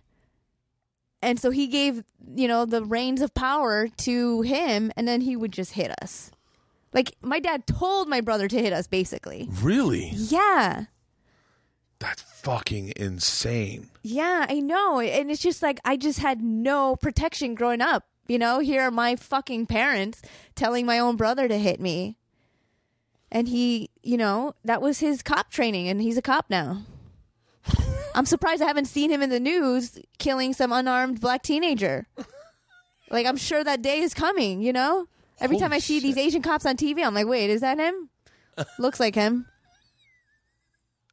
How do you talk to your family much? I talk to my little siblings. Yeah. Oh, really? Because I always like, whenever my brother would beat them up, I would jump in the fight and protect them. Really? Yeah. So that's insane. Now, what kind of effect does this have on your growth and getting into relationships when that kind of stuff went on in the house? Completely negative. I mean, I just have such low self-esteem because you think to yourself, if I'm not even worthy for my family to protect my basic physical well-being, I must not be worthy of anybody's love. That's so crazy. It's crazy. Do you think your self-esteem is what got you into comedy, low self-esteem? Yeah, for sure. Because Me too. I just needed the validation, and I just needed to be loved. And, you know, when I'm on stage, I soak in the love from the laughter. And, you know, it's sort of, you can live off of that for, you know, a fading 24 hours until the next night comes. Yeah. You know? But it's horrible. I mean, but there are so many immigrants that come to this country and they continue living by the rules of their old country. Because in Korea, it's not illegal to beat your wife, or, you know, spanking your kids is just normal there. But like torturous shit, you know? Yeah. Like Koreans, when they hug, they're not even affectionate. It's not even loving. Like they hit you on the back. Like a Korean hug is like, Really? yeah, you get fat. You get fat? You know, like, oh, you eat too much, you know? Like, Yeah. like it's constant criticism. The Asian cultures, I reject it because you're constantly being criticized. And I just want to be praised. I just want to, you know, Yeah. hear laughter. Now, have you connected with this? And not to say, I think I've heard you say this, so I'm not saying anyone that's listening is going like, Bert, really? But you were a big fan of Margaret Cho's, right? Yeah, I love Margaret Cho, and You smoked pot with her outside in San Francisco, or no, that's another guy who did a outdoor show with Margaret Cho. Oh, you know what? Yeah, I was stalking Margaret Cho when I was in San Fran last year. Yeah. And I'd never met her. And I was always talking to my sister about this. I was like telling my sister, like, we should make a documentary of us trying to meet Margaret Cho. And just like, you know, our path to like how we got there. Mm-hmm. You know, like, hey, I bet you're friends with her. Like, hook me up, right? And then she tweeted out when I was in San Francisco that she's doing like this when Robin Williams died. Mm-hmm. It was a hashtag Be Robin, and she just performed like for homeless people in front of a shelter, and whatever money that people donated, she would give to the homeless people. And I thought that was just so great. And she just has such a big heart for the homeless community, and she's just so giving. And I went and I said something like she was sort of swarmed by people at the event, like by press and everything. So, but that was my first time seeing her in person, and I wanted to like say something to her. And I said something to her in Korean, but I don't think she understood me because she just kind of looked at me and was like, "Uh huh." But I always want to ask Doug Benson to like put us together on a Getting Doug with High episode. That would be great. That'd be fun, right? Yeah, I'm having her on my podcast in a couple weeks. You are? I know, maybe a month. Oh, cool. But yeah, I think I want to say she has an album coming out or something. Oh, awesome. But she's someone that I looked at. There's a generation of comics that I really respected and I looked up to that do not do what I do, and I don't do what they do. Mm-hmm. But for some reason, like her, Janine Garofalo, like that generation, I love what they do. I love it. And it's not what I do. Like they're very liberal, they're very open-minded, they're very anti-establishment. I'm pretty I might even go as far as say I'm pro-establishment. Are you? Well, I mean, no, but I own a home. Yeah. I'm married with 2 kids. I lease my cars. The marriage establishment, big deal. I mean, it's just like they live out of the box, like definitely out of the box. Yeah. No, you know, she has. I do like basic cable television. I'm cool with getting a job and doing it and not making $1 million a year and working that like basic cable thing and then doing the funny bones and the improvs. Yeah. Like, I'm not a rock club comic who's doing stuff on Sundance and just IFC. You know what I mean? Right. So when I say pro establishment, I mean like I'm not above. They're more rock star. Yeah, they're more rock and star. You're more, you know, it's okay. I'm more road comic, I think. Right, but it suits you and you're good at it. Well, it's who I am. It's what I would have liked. You know, like I mean, I like those guys too, but like I probably would never have. I really, honestly, if I was just a regular guy, and I didn't become a comic because I was so ostracized in high school, and that I was at the weird kid lunch. I'm not saying Margaret Cho or Janine were, but I'm saying that energy of that alt vibe is the kids that were in the library, were in the yearbook club, and that's where they hung out, and that's where they formed their sense of humor, and they read comic books, and they became comics because they were ostracized. I was never ostracized. You were well loved, I'm sure, in high school. I was a regular fucking dude. I played varsity sports. I was all county. You're a jock. I was a jock, and I went to college, and I joined a fraternity, and I got You're hazed. a jock frat boy. And I hazed guys, and I fucking. And if I had not gotten discovered by Rolling Stone magazine, I'd be selling pharmaceutical supplies, living in Orlando, maybe in Miami, maybe in Tampa, maybe in Atlanta, maybe. Well, thank God you're not. I know, but those are my friends. Those are my best friends. They're very regular people. You know, they're all really regular, and they would never go to a rock club to watch a comedy show. You know, and so I probably can't imagine that I would have been much different. So I probably would have never. I guess I was kind of an outsider in high school. I Really? wasn't. Yeah, I mean the jocks all knew me, and like the jocks and the cheerleaders. Actually, I had a home economics class, and my table at home ec was with jocks and cheerleaders. I was with the popular kids. Yeah. But I wasn't popular. You know, I was like nerdy. Like I was on a newspaper staff. I was in marching band and all that. Really? Yeah. So they always thought it was funny because I was. Did you get hotter when you were older? Yeah, because I had like braces and buck teeth and glasses at the time, you know? So I was like this dorky Asian girl and who had hand-me-down clothes that were baggy. I didn't have clothes that fit or no new clothes at all. So, you know, I was a church girl. So I would sit at this table and they always thought it was so funny, like my naivete about like, I didn't know anything about sex. Like they all had boyfriends and girlfriends and I'm this virgin who's saving myself for Jesus. And so, you know, one time the teacher was like, today we're going to make cookies so you could pick your own recipes. And, you know, the jock sitting at my table, he'd be like, tell her we want to make dildo cookies.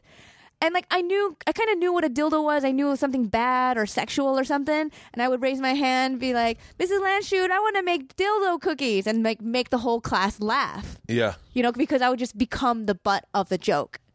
Oh. And I would crack them up. I knew I was saying something that I shouldn't be saying. But then the teacher would take me aside and like feel bad for me, like as if the jocks were taking advantage of like, you know, little me. And she'd be like, you know, well, don't listen to John and Sarah, and they're just trying to make fun of you. But like, I didn't mind. I was like, oh, let me be a vessel. Yeah, that's to make the whole class laugh. Do you feel like that? Do you feel like, and I only say this because do you ever feel like I'm doing the roast battle tonight? Oh, you are? I'm not doing. I think I'm judging it. I don't think I'm on it. I don't actually know what I'm doing. To be dead honest with you. I'm sure you're judging it. I hope. But I know that people will make fun of me, and I'm the same way you are. I don't mind being the vessel for comedy. Right? You could be the butt of a joke, and you're not going to get butt hurt. I'm more comfortable sometimes being the butt of a joke. Oh my God, we do have that in common. No, there's no fucking accident that I watch a lot of the shit you do. Like, I love it because I feel the same way. Like, oh my God! Yeah, wow. Like I feel definitively the same way. Where I go, oh, I am the butt of the joke more often than the one you making. Are making I'm the definitely joke. not the one making. But you're so objective. You can appreciate when somebody makes a good joke on you and starts laughing at you. You could join in on the laugh. Yeah, I'm trying to look for the email to tell you what I'm doing, but I don't know. I don't think I got it. Yeah, but I definitely. And I would never, for some reason, when I make fun of people, because I'm such a nice guy or because whatever, but whenever I make fun of people, it really hurts. And so I've never. It hurts the other people? Oh Yeah. my God, me too. I hurt people's feelings all the time. Yeah, I do that all the time. So like, wow. yeah. So if I make a joke about. I only know because a long time ago I had a friend who was a ball buster, and then whenever I'd ball bust back, it would like hit home, and then because you're just everyone better. would laugh. You're just better at busting balls than they are. Well, maybe I'm in that, and I'm also fairly insightful. So whatever I said, then it would turn into him calling me like a week later and being like, "Dude, why did you fucking say that?" And I'd be like, "Because we were all busting balls." I know people email me and they're like, "Why were you such a dick to me at the party last night?" or something. Yeah. And I'm just like, "What are you talking about? We were all just having a good time. I was just busting your balls." Yeah, and it's funny because I naturally grew up busting balls in a fraternity. That was where I learned how to bust balls, and I'm really good on stage. If someone is fucking with me, I can bust their balls, destroy that situation. But with other comics, I've always found that when I do those roast jokes, they come out and hurt their feelings. Wow. And they're like, "Wow, is that what you think of me?" And you're like, and how does that make you feel when people tell you that you've hurt their feelings? It makes me feel fucking powerless because I feel like like I'm trying to think of someone that is that I can say their name so it would be an example. But I wish I had a good example right now I remember one time someone telling me something on like before they got on stage, and I wrote a joke about it. They went on stage, and it was about a car that they had gotten, and then I made a joke about their car, and it got a huge laugh. And then I got off stage, and they're like, "Hey, man, What the fuck? Why wouldn't you tell me that personally?" And I went, "What? It's just a joke. We're comedians." And it's so funny is that person introduced me as like in a not very complimentary way, and they hold it against you. This guy, if he's not hammered right now, he'll be hammered in 2 minutes. And I was like, why would you say that to bring me on stage? And then, so I don't know. I've always kind of bit my tongue when when people make jokes about people. I've always bit my tongue because I was like, sometimes it comes out too biting. Yes, me too. I have the same problem. Yeah. But I just tweeted about this last night. I said, if I'm mean to you, don't cry. It just means, imagine if she could be that mean to me, imagine how mean she is to herself. Oh, my wife says to me that I have a very punitive response to myself. I'm very punitive. I punish myself until severely. Hard fucking because core. of our low self-esteem. Yeah. I mean, I am brutal to myself, especially if I do something that I regret, like something I genuinely regret. Like the other night I ran into a friend and I just said something that maybe I shouldn't have said, and I definitely shouldn't have said, and and I was drunk and I wasn't mean, but it was like I just made things uncomfortable and awkward. Mm-hmm. And I really liked that guy, but it sounded like maybe that I didn't like him and it was just I just fucking felt stupid, and I beat myself up over it. Do you go to therapy or have you gone therapy? I just had therapy this morning. Oh wow. Yeah. How is that? It's great. It I helps, love it. right? I love it because it helps me identify shit. Like, it helps me identify shit that I don't like about myself and notice when I'm doing it and stop doing it. Yeah. Like, and it just sets up avenues to try to do better stuff. Yeah. If that makes any sense. Like being punitive. I'm very punitive with myself. How do you know when you have a good therapist? I don't know. I think if you feel good about yourself? If you like talking to them, I don't know. I've always wondered that. I've had 2 therapists, and I liked both of them. But then my second one would start talking shit about the first one, be like, "Oh, you were in therapy way too long. It shouldn't take you this long." And I'm like, "Well, but sometimes it's nice to just be able to vent." Yeah. Like you have a problem and you have an issue. It's like, I don't know. Like, how long have you been in therapy?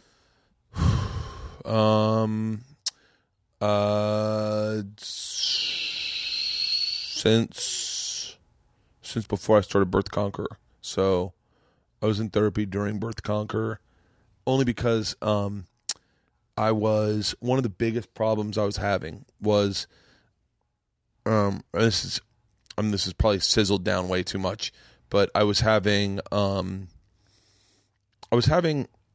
epiphanous moments too often. I was having emotional epiphanies twice a day, like sometimes 3 times a day. Doing my show Trip Flip and then doing Birth Conqueror, I was doing things like there was a day I think where I jumped off a stadium, rappelled off a mountain, and then swam with a great white shark. 3 bucket list adventures where maybe you should do one of those and then sit with it for a day and be like, that was fucking crazy. But I would do it. The TV show wanted you to do all 3 in one day. Well, it's production. It's not like they're dicks. There's production. It's like we want to do as much as possible while we're in Africa. So let's go. Like I'd drink goat's blood with the Maasai chief and then spend the night in a fucking hut on the Serengeti and then see lions in the morning. And what was happening is I was having these cognitive emotional epiphanies, but never having cognitive epiphanies. And a lot of that, and by the way, I don't speak for any of this. Like if I'm saying the wrong thing or if you're dealing with this and I'm wrong, I apologize 100%. But like a lot of that is what brings about PTSD is these poor young guys are going in, not poor, but I feel bad for them because they're going in to war-torn areas, blowing up, literally risking their lives day in and day out, coming home, and you have all these emotions that flood you, all these emotions about life and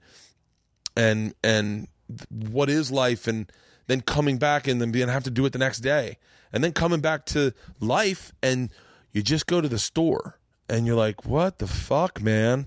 I'd go to the store and I would just be like, I just feel like, well, your endorphins are just like my serotonin is through the fucking roof. Fucking like, who reaches those levels ever? And it had just caught up with me because I was in my 4th year doing trip flip, and I had been doing this, living this lavish, amazing, eccentric, bucket list life for 6 months out of the year, and I did, and then I'd go tour to sold out clubs and be like the stand up and do podcasts with famous people, and then what was happening is when I'd come home, we called it re-entry. It's like I was just fucking wasn't ready to sit down and you were like, why is my wife and kids not treating me like I'm the rock star that I am? Or why do I have to listen to a story about soccer practice? like I'm not, no offense, but I fucking drank goat's blood with a Maasai chief 2 days ago and got in a helicopter and banged out of there, swam with great white sharks, rappelled off Table Mountain, fucking bungee jumped and the rope swing, and like I've done it all. And then you want to talk about fucking softball practice? But it's better than the alternative. What if you came back here to a 1-bedroom apartment and you're all alone and you have nobody? Oh, that you would be even more depressed. Oh, that's why my wife is a fucking lifesaver, because and then what would happen is like I'd have an emotional spin out on the road, like where I'd be like I just had one this morning, oddly enough, and I talked to my therapist about it. But like when your schedule just lines up so that you're gone for like a month, and then you're like, well, the one fucking day I could have been home, and my wife's like, no, you're done. I'm gonna get you in therapy. And just talk about whatever you're feeling. And I told the guy, he was like, the very first day, he was like, this is like, he goes, what do you know? What do I said, what do you know about me? And he goes, what?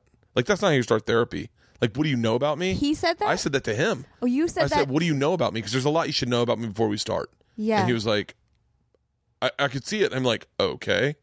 I was like, in 1997, Rolling Stone magazine discovered me, called me the #1 party animal in the country. I moved to New York within 6 months. Will Smith discovered me, and I got my first TV show. My second TV show, I did that for a year and a half. My second TV show, I got mauled by a bull. I was an MMA fighter. I was a stunt pilot. I tamed lions. And then I've kind of cornered that market, and now I travel around the world doing bucket list. Like, I literally gave him like this whole spiel about me that I'd give anyone doing radio, and he was literally like, okay, let me process this. He's like, damn, I should have Googled you before taking this appointment. I mean, I went through a list. Like, I got involved with the Russian mafia when I was 22 and we robbed a train. I fucking, like, and he was just like, holy fuck. And so, and then he realized, I think, and then, but what's even funnier is that he was then talking about this, these cognitive epiphanies, but then he realized I have a very low threshold for an epiphany. So like I have epiphanous moments like very easily. So maybe I have a low threshold for what I consider an orgasm. Yeah, maybe you do. Maybe it's just like that feeling when I know this is a comics joke, but when you clean your ears. No, I just heard this guy. Whose joke is it? Oh, it's Rick Tempesta's. When you clean your ears with Q-tips and you get that spot, you're like, oh. And it's orgasmic. It's almost. Orgasmic, yeah. Yeah. Maybe you do have a low threshold for orgasms. No. I don't. I just come a lot. I'm not a player. I just come a lot. You know, I don't work out. I don't have to. Really? Because masturbating is like my cardio. So how much longer are you in LA for? Today. I'm taking the red eye tonight. Oh, back to Miami? Yeah. Nice. In the 777? What airlines do you fly? American. Yeah. You ever fly the 777? Yeah. That's my favorite flight back Those and are forth. nice. Oh, those are the best. Best chance to get upgraded too. Yeah, when you have those lay down seats. You know what you got to check for? Some of those flights, check when you book it, but if it says first only, that means that the business class you can buy for coach fares, and they just don't offer the service. Oh. Always check on those 777s. You don't get food. You don't get but food, you sit in the but you first get class. to sleep in that bed. What? So sometimes they won't offer. A lot of times the one you'll catch is Miami to Dallas. Okay. Is a shorter leg flight where you get in the plane, you're like, oh, the reason is they technically say you're paying for the service. I would easily drop the service and just pay the fare and get the seat because I don't need the fucking service. I could bring my own food. No shit. Like, but that's what you're paying for is the service. So a lot of those times, check whenever you book and see if it offers first and business. Because sometimes they'll just offer first because they're understaffed. Or because of the turnarounds. Oh, okay. Yeah, so always check that. That's the best thing. Nice. Yeah. Do you think you'll ever move back to New York or back to out to LA? Yeah, you know what? Every time I come out here, I make new friends and I see old ones, and I have so much fun when I come out here, and I'm always high. I'm high all day, all week. Did you get high this morning? You know what? I ran out. Oh, really? But I vaped a little bit. Okay. So yes, but it barely does anything. Oh, yeah. I You know? hear you. Yeah. Yeah, well, no, you're talking about PTSD. I actually brought up PTSD on Getting Dug with High when Whitney Cummings was on. I didn't see the whole thing. And I got to say that Whitney Cummings took the best hits of marijuana that I've ever seen on that show. She was literally smoking pot. Like so many times on the show, Yeah. and I think a lot of people do it because they know they're going to smoke a lot. Like you take good bowl hits, but man, only because you and Doug started first and then she went second, and she was like, she took some Michael Phelps sized bong hits. She didn't she? I was like, she got fucked up. she did get fucked up. Yeah. But what were you saying about PTSD? Well, I brought up PTSD, and in the comments for that video, that's like the number one comment. Like people click like on, you know, and some people are like, oh, she's probably joking about PTSD. You know, people assume that because we're comedians that everything we say is a joke. Yeah. And I'm just like, no, I can speak seriously about shit too. Just because she made fun of me for having PTSD doesn't mean I don't have it. Yeah. What did you get the PTSD from? Just getting beat up as a kid, Yeah. you know, to constantly I grew up in a war zone, you know, like there were like plates being thrown and there were holes all over our walls, and like Yeah. my parents would like hang a picture frame over any hole that was created during a fight, but there was like holes everywhere, so you have all these like weird picture frames that aren't organized. Yeah. It's just a fucking mess. Yeah. You know? And then I think that people realize like there's varying differences of PTSD. Like just because you say you have PTSD doesn't mean that you've got the same thing that a guy that got blown up in Iraq has. Well, you know, but that was one of the points on the comments I thought What's was that? really interesting, because people were like they were like thanking me for bringing it up. Really? Yeah, because people have PTSD from growing up in an abusive situation. You Oh, don't, people you don't get have to PTSD go to from- yeah. war for 2 years to have PTSD. Guess Yeah. what? I grew up in a fucking violent home for 17 years. Like, it probably has more damaging effects than, you know, Yeah. fighting in a war for only 2 years. Yeah, I mean, I can't imagine. I've never seen anybody get killed or anything, but fuck, it was brutal. Yeah. You know? Well, those abusive families that's your reality. I mean, I listened to Lavernius Coles talk about it. He grew up in I think it was his stepfather was sexually violent. I think he talked about it on Oprah, but he's like, that fucks you up forever. Like you don't get rid of that. It's hard to Yeah. get rid of. You It got to is go so to therapy. hard to get rid of, and you know, I'll get startled just out of nowhere. You know, like it'll just come back to me, or you know, I don't really like hugging people. Really? You know, and yeah, sometimes when I go back to these comedy clubs and I haven't seen people love hugging, and it's just like sometimes I like carrying something big so people don't hug me. Really? Yeah, because hugging can be painful. I mean, I sound like a little baby saying this, but it's just when the only physical contact you had as a child was getting hit, then you know you got to be careful how hard you hug people. That's interesting. Yeah. So when was the last time you were hit? The last time I was hit, probably, you know, when I was 16 or something. I mean, I got to be honest with you. When I got hit in college in a fight, but like I don't think that I've been hit all that much in my life. Mm-hmm. I think if I had been hit, I think it would fucking sit on me really heavy. Yeah, it does sit on me heavy. You know, it's hard. It sucks dealing with it, you know? Like, it's like, who wants to be hit, you know? Fucking, it hurts physically, and then add on to it the emotional pain of like, here's somebody in my life who's supposed to love me, and they're hitting me. It's just fucking confusing. And as a child, and all these like self-help books that I've read, and this, you know, the therapy I've been through, now it makes sense to me because I've been through therapy, and I should probably continue going to therapy. But children, when they're being abused, they internalize it because they look at their parents as, you know, superheroes, and you think as a child you just are so naive, and you're just so, you don't know any better, so you look at your parents like they must be, you know, almighty. Why would they do anything wrong? So if they're doing something wrong to you, you must be bad, and you internalize it. You know, I heard your story about you got hit in the face and your teeth got knocked out. Yeah. Your dad like didn't even bring you to the hospital. He thought you were fine, which, you know, now is like, you know, people would be horrified if they found out that happened to somebody's kid. Yeah, where did I say that? I think it was on Joe Rogan. Yeah. My dad made me. I said that the other day on stage randomly. I said, yeah, I got my teeth knocked out on my 11th birthday, and my dad made me finish the inning. He put me at shortstop. Didn't take me out of the game, and then my mom. And he looked at it like, my fucking kid's being so annoying with his teeth. Meanwhile, you should have been brought to the hospital in an ambulance. Immediately, I should have been taken out of the game. Yeah. I remember being like, "Are you fucking kidding me?" I only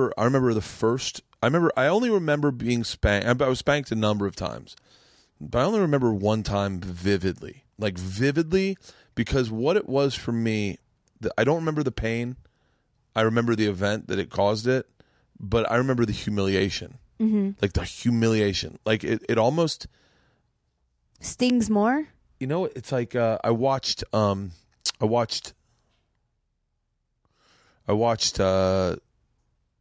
Traffic with Michael Douglas and Benicio del Toro, and it's a drug movie.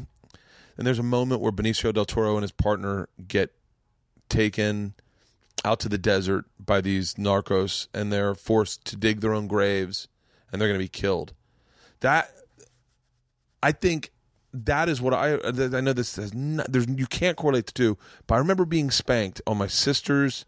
It was like my sister's 4th birthday, and I remember being spanked in the garage.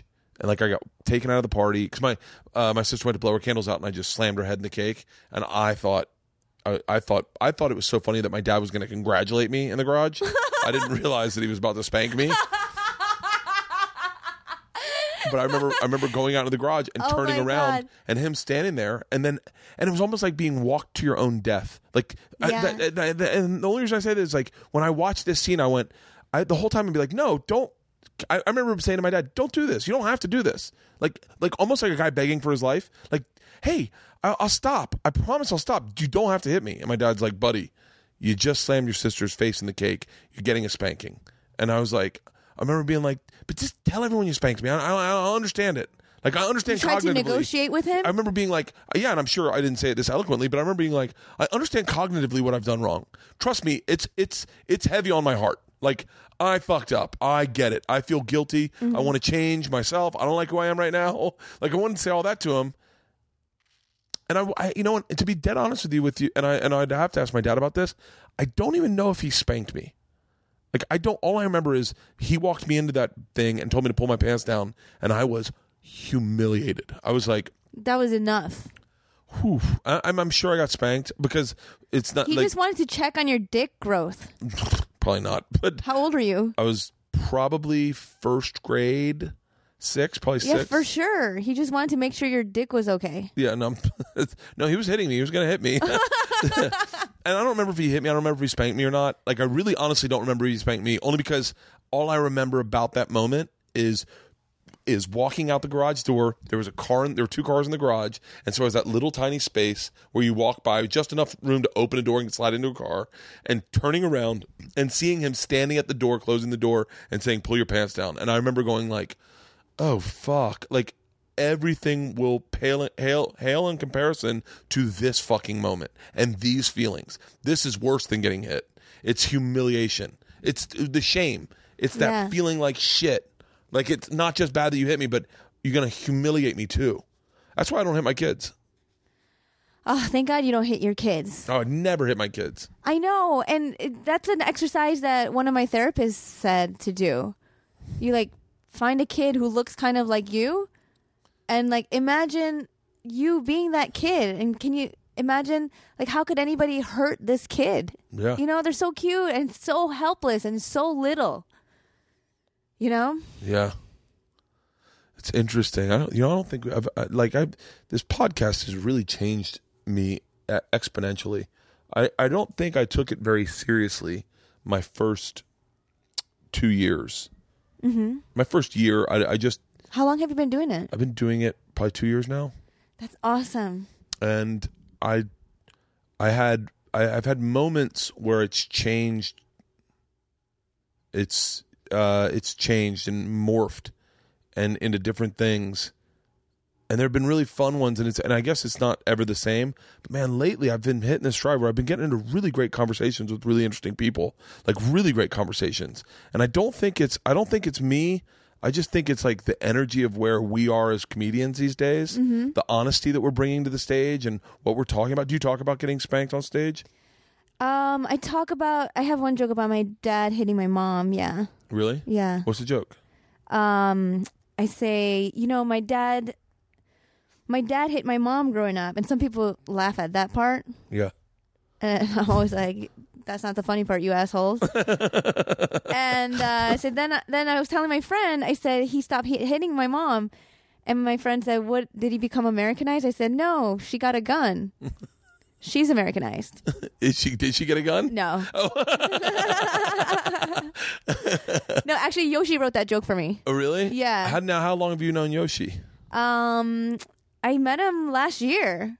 Oh, really? Yeah, but when I met him, we did a show together, and he'd heard of me, I'd heard of him over the past 10 years, and we never fucking met. Really? And now, yeah, and I'm just like, because he's not like Bobby Lee. Bobby Lee got all offended that I was making fun of Asian guys. Yeah. He's like, I could care less. Yeah. Yeah, he's a Japanese guy, but, he's like, by these Asian guys getting mad at you, they are admitting, they're giving you power. If they truly are the sexist pieces of shit that they are, they wouldn't even care what a woman was saying. Well, Yoshi's an interesting guy because he talks about shame a lot too. Yeah. He really is a really fascinating guy. Yeah. And like his life experiences, he was a definitive outsider. 'Cause didn't he grow up in Korea? He grew Japanese? up in Japan. Oh, he's Korean, grew up in Japan. Yeah. Right? Is that it? Yeah, because he's like has a Japanese name, but he's kind of Korean. No, he is Korean. Or he says he's Korean. I think he's part Korean. Or maybe that's just what he tells me. Dun, dun, dun. Dun, dun, dun. I feel like I've totally monopolized. We'll do this as a swapcast. So I will send you the audio file of this, and you can post it as your podcast too. Okay. Is there any other stuff that you do on your podcast? I've had one of the coolest conversations I've ever had just talking about this shit. No way. Oh, I fucking love it. Oh my God, thank you so much for having me on. But is there anything else that you do on your podcast that I start every conversation about poo. Yeah. So we did that. Yeah. And no, that's it. I mean, I plug you, so well, let's plug both of ourselves. Let's plug you. I am obsessed with vlogs right now, so I am posting a weekly vlog along with my weekly podcast. My podcast comes out on Wednesdays. My vlog comes out Mondays. So I shoot it myself. I edit it myself. I post it myself. It's just kind of How long are they? 9 minutes. No longer than 9 minutes. Usually around 7. Do you tape like more and edit it down to 9? Yeah, I tape probably about an hour 20. You tape yourself talking into the camera for an hour and 20 minutes. Yeah, but doing stuff. So like I'll take it on the road with me. I'll whip it out at the end of this because I'll shoot us walking out, and then I'll use the video of us starting. Like I'll probably use in this vlog. I'll use Leanne interviewing you because I thought that was really funny. I thought that was really funny, and so I'll probably plug that into the vlog.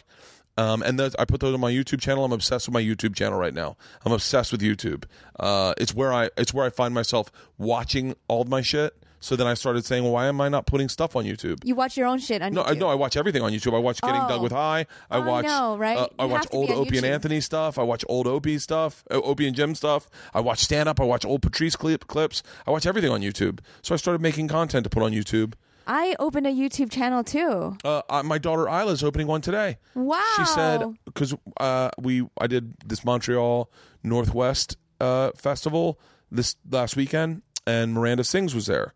And Georgia, my daughter, loved Miranda Sings. And Isla was like, one day I'd like to have like my own YouTube channel. And I was like, Isla, you can do that now. Like, what do you want to do? And she goes, I have a character named Gregory that I do. Oh my gosh. And I was like, so awesome. So she's going to do this character, Gregory. We're going to film it. We'll put it on I'll edit it for her. We'll put it on her YouTube channel, keep it private, just so she can show her friends. That's so cute. Do you ever put her in your videos? No. Yeah. I talk about her on stage a lot, though. Like, almost too much right now.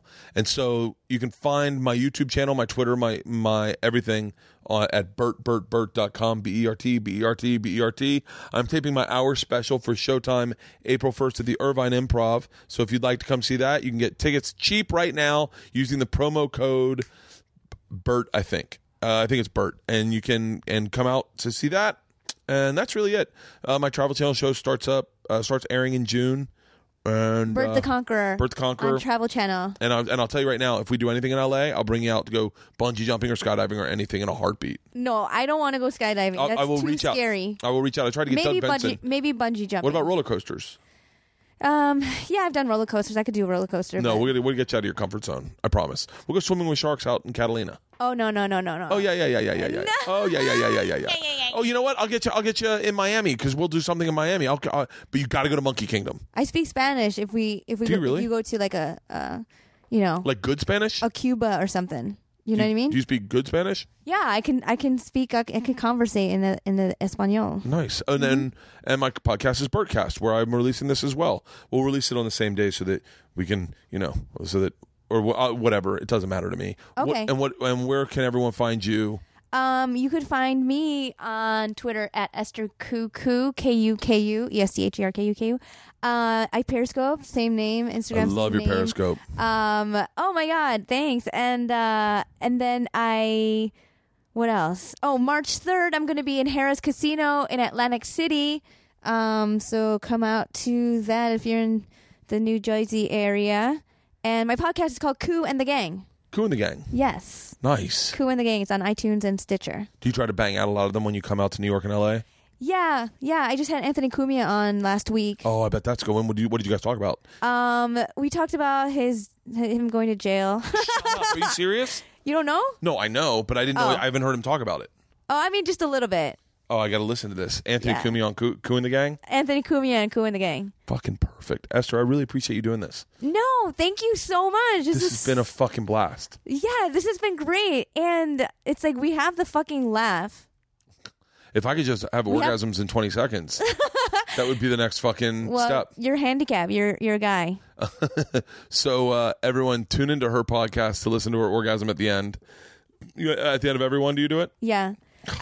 Every week I add another one, so I'm up to like 20 right now. So you have 20 at the end. There's 20 orgasms. Yeah. Then next week I'll have 21. Then I'm gonna go to like 300. I'm subscribing right now. I am subscribing right fucking now. Oh my God. Jimmy Kimmel's hosting the Emmys. Oh my God.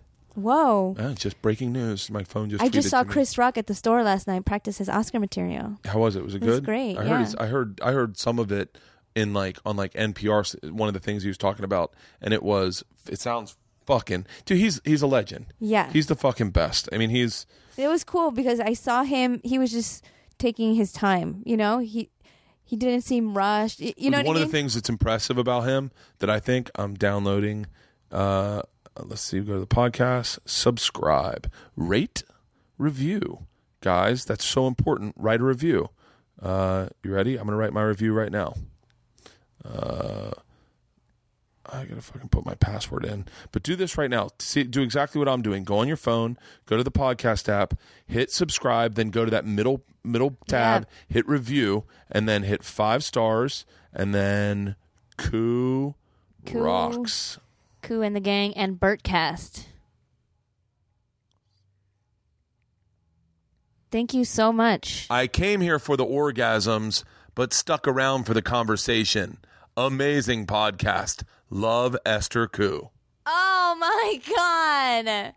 Bert, you are the best. So that's it, guys. Rate, review, and subscribe. Do it to Esther Ku's, do it to mine, and it really makes a difference. So there we go. And you can see my review, and you guys can comment on my review. Send. My review is posted. All right. That's it, guys. Esther, thank you so much. Thank you so much. And what happened to your pinky, by the way? Oh, man. I opened for Joey Coco Diaz, and this door slammed on my finger at the American Comedy Company. Fucking serious? Yeah, man. Thank you.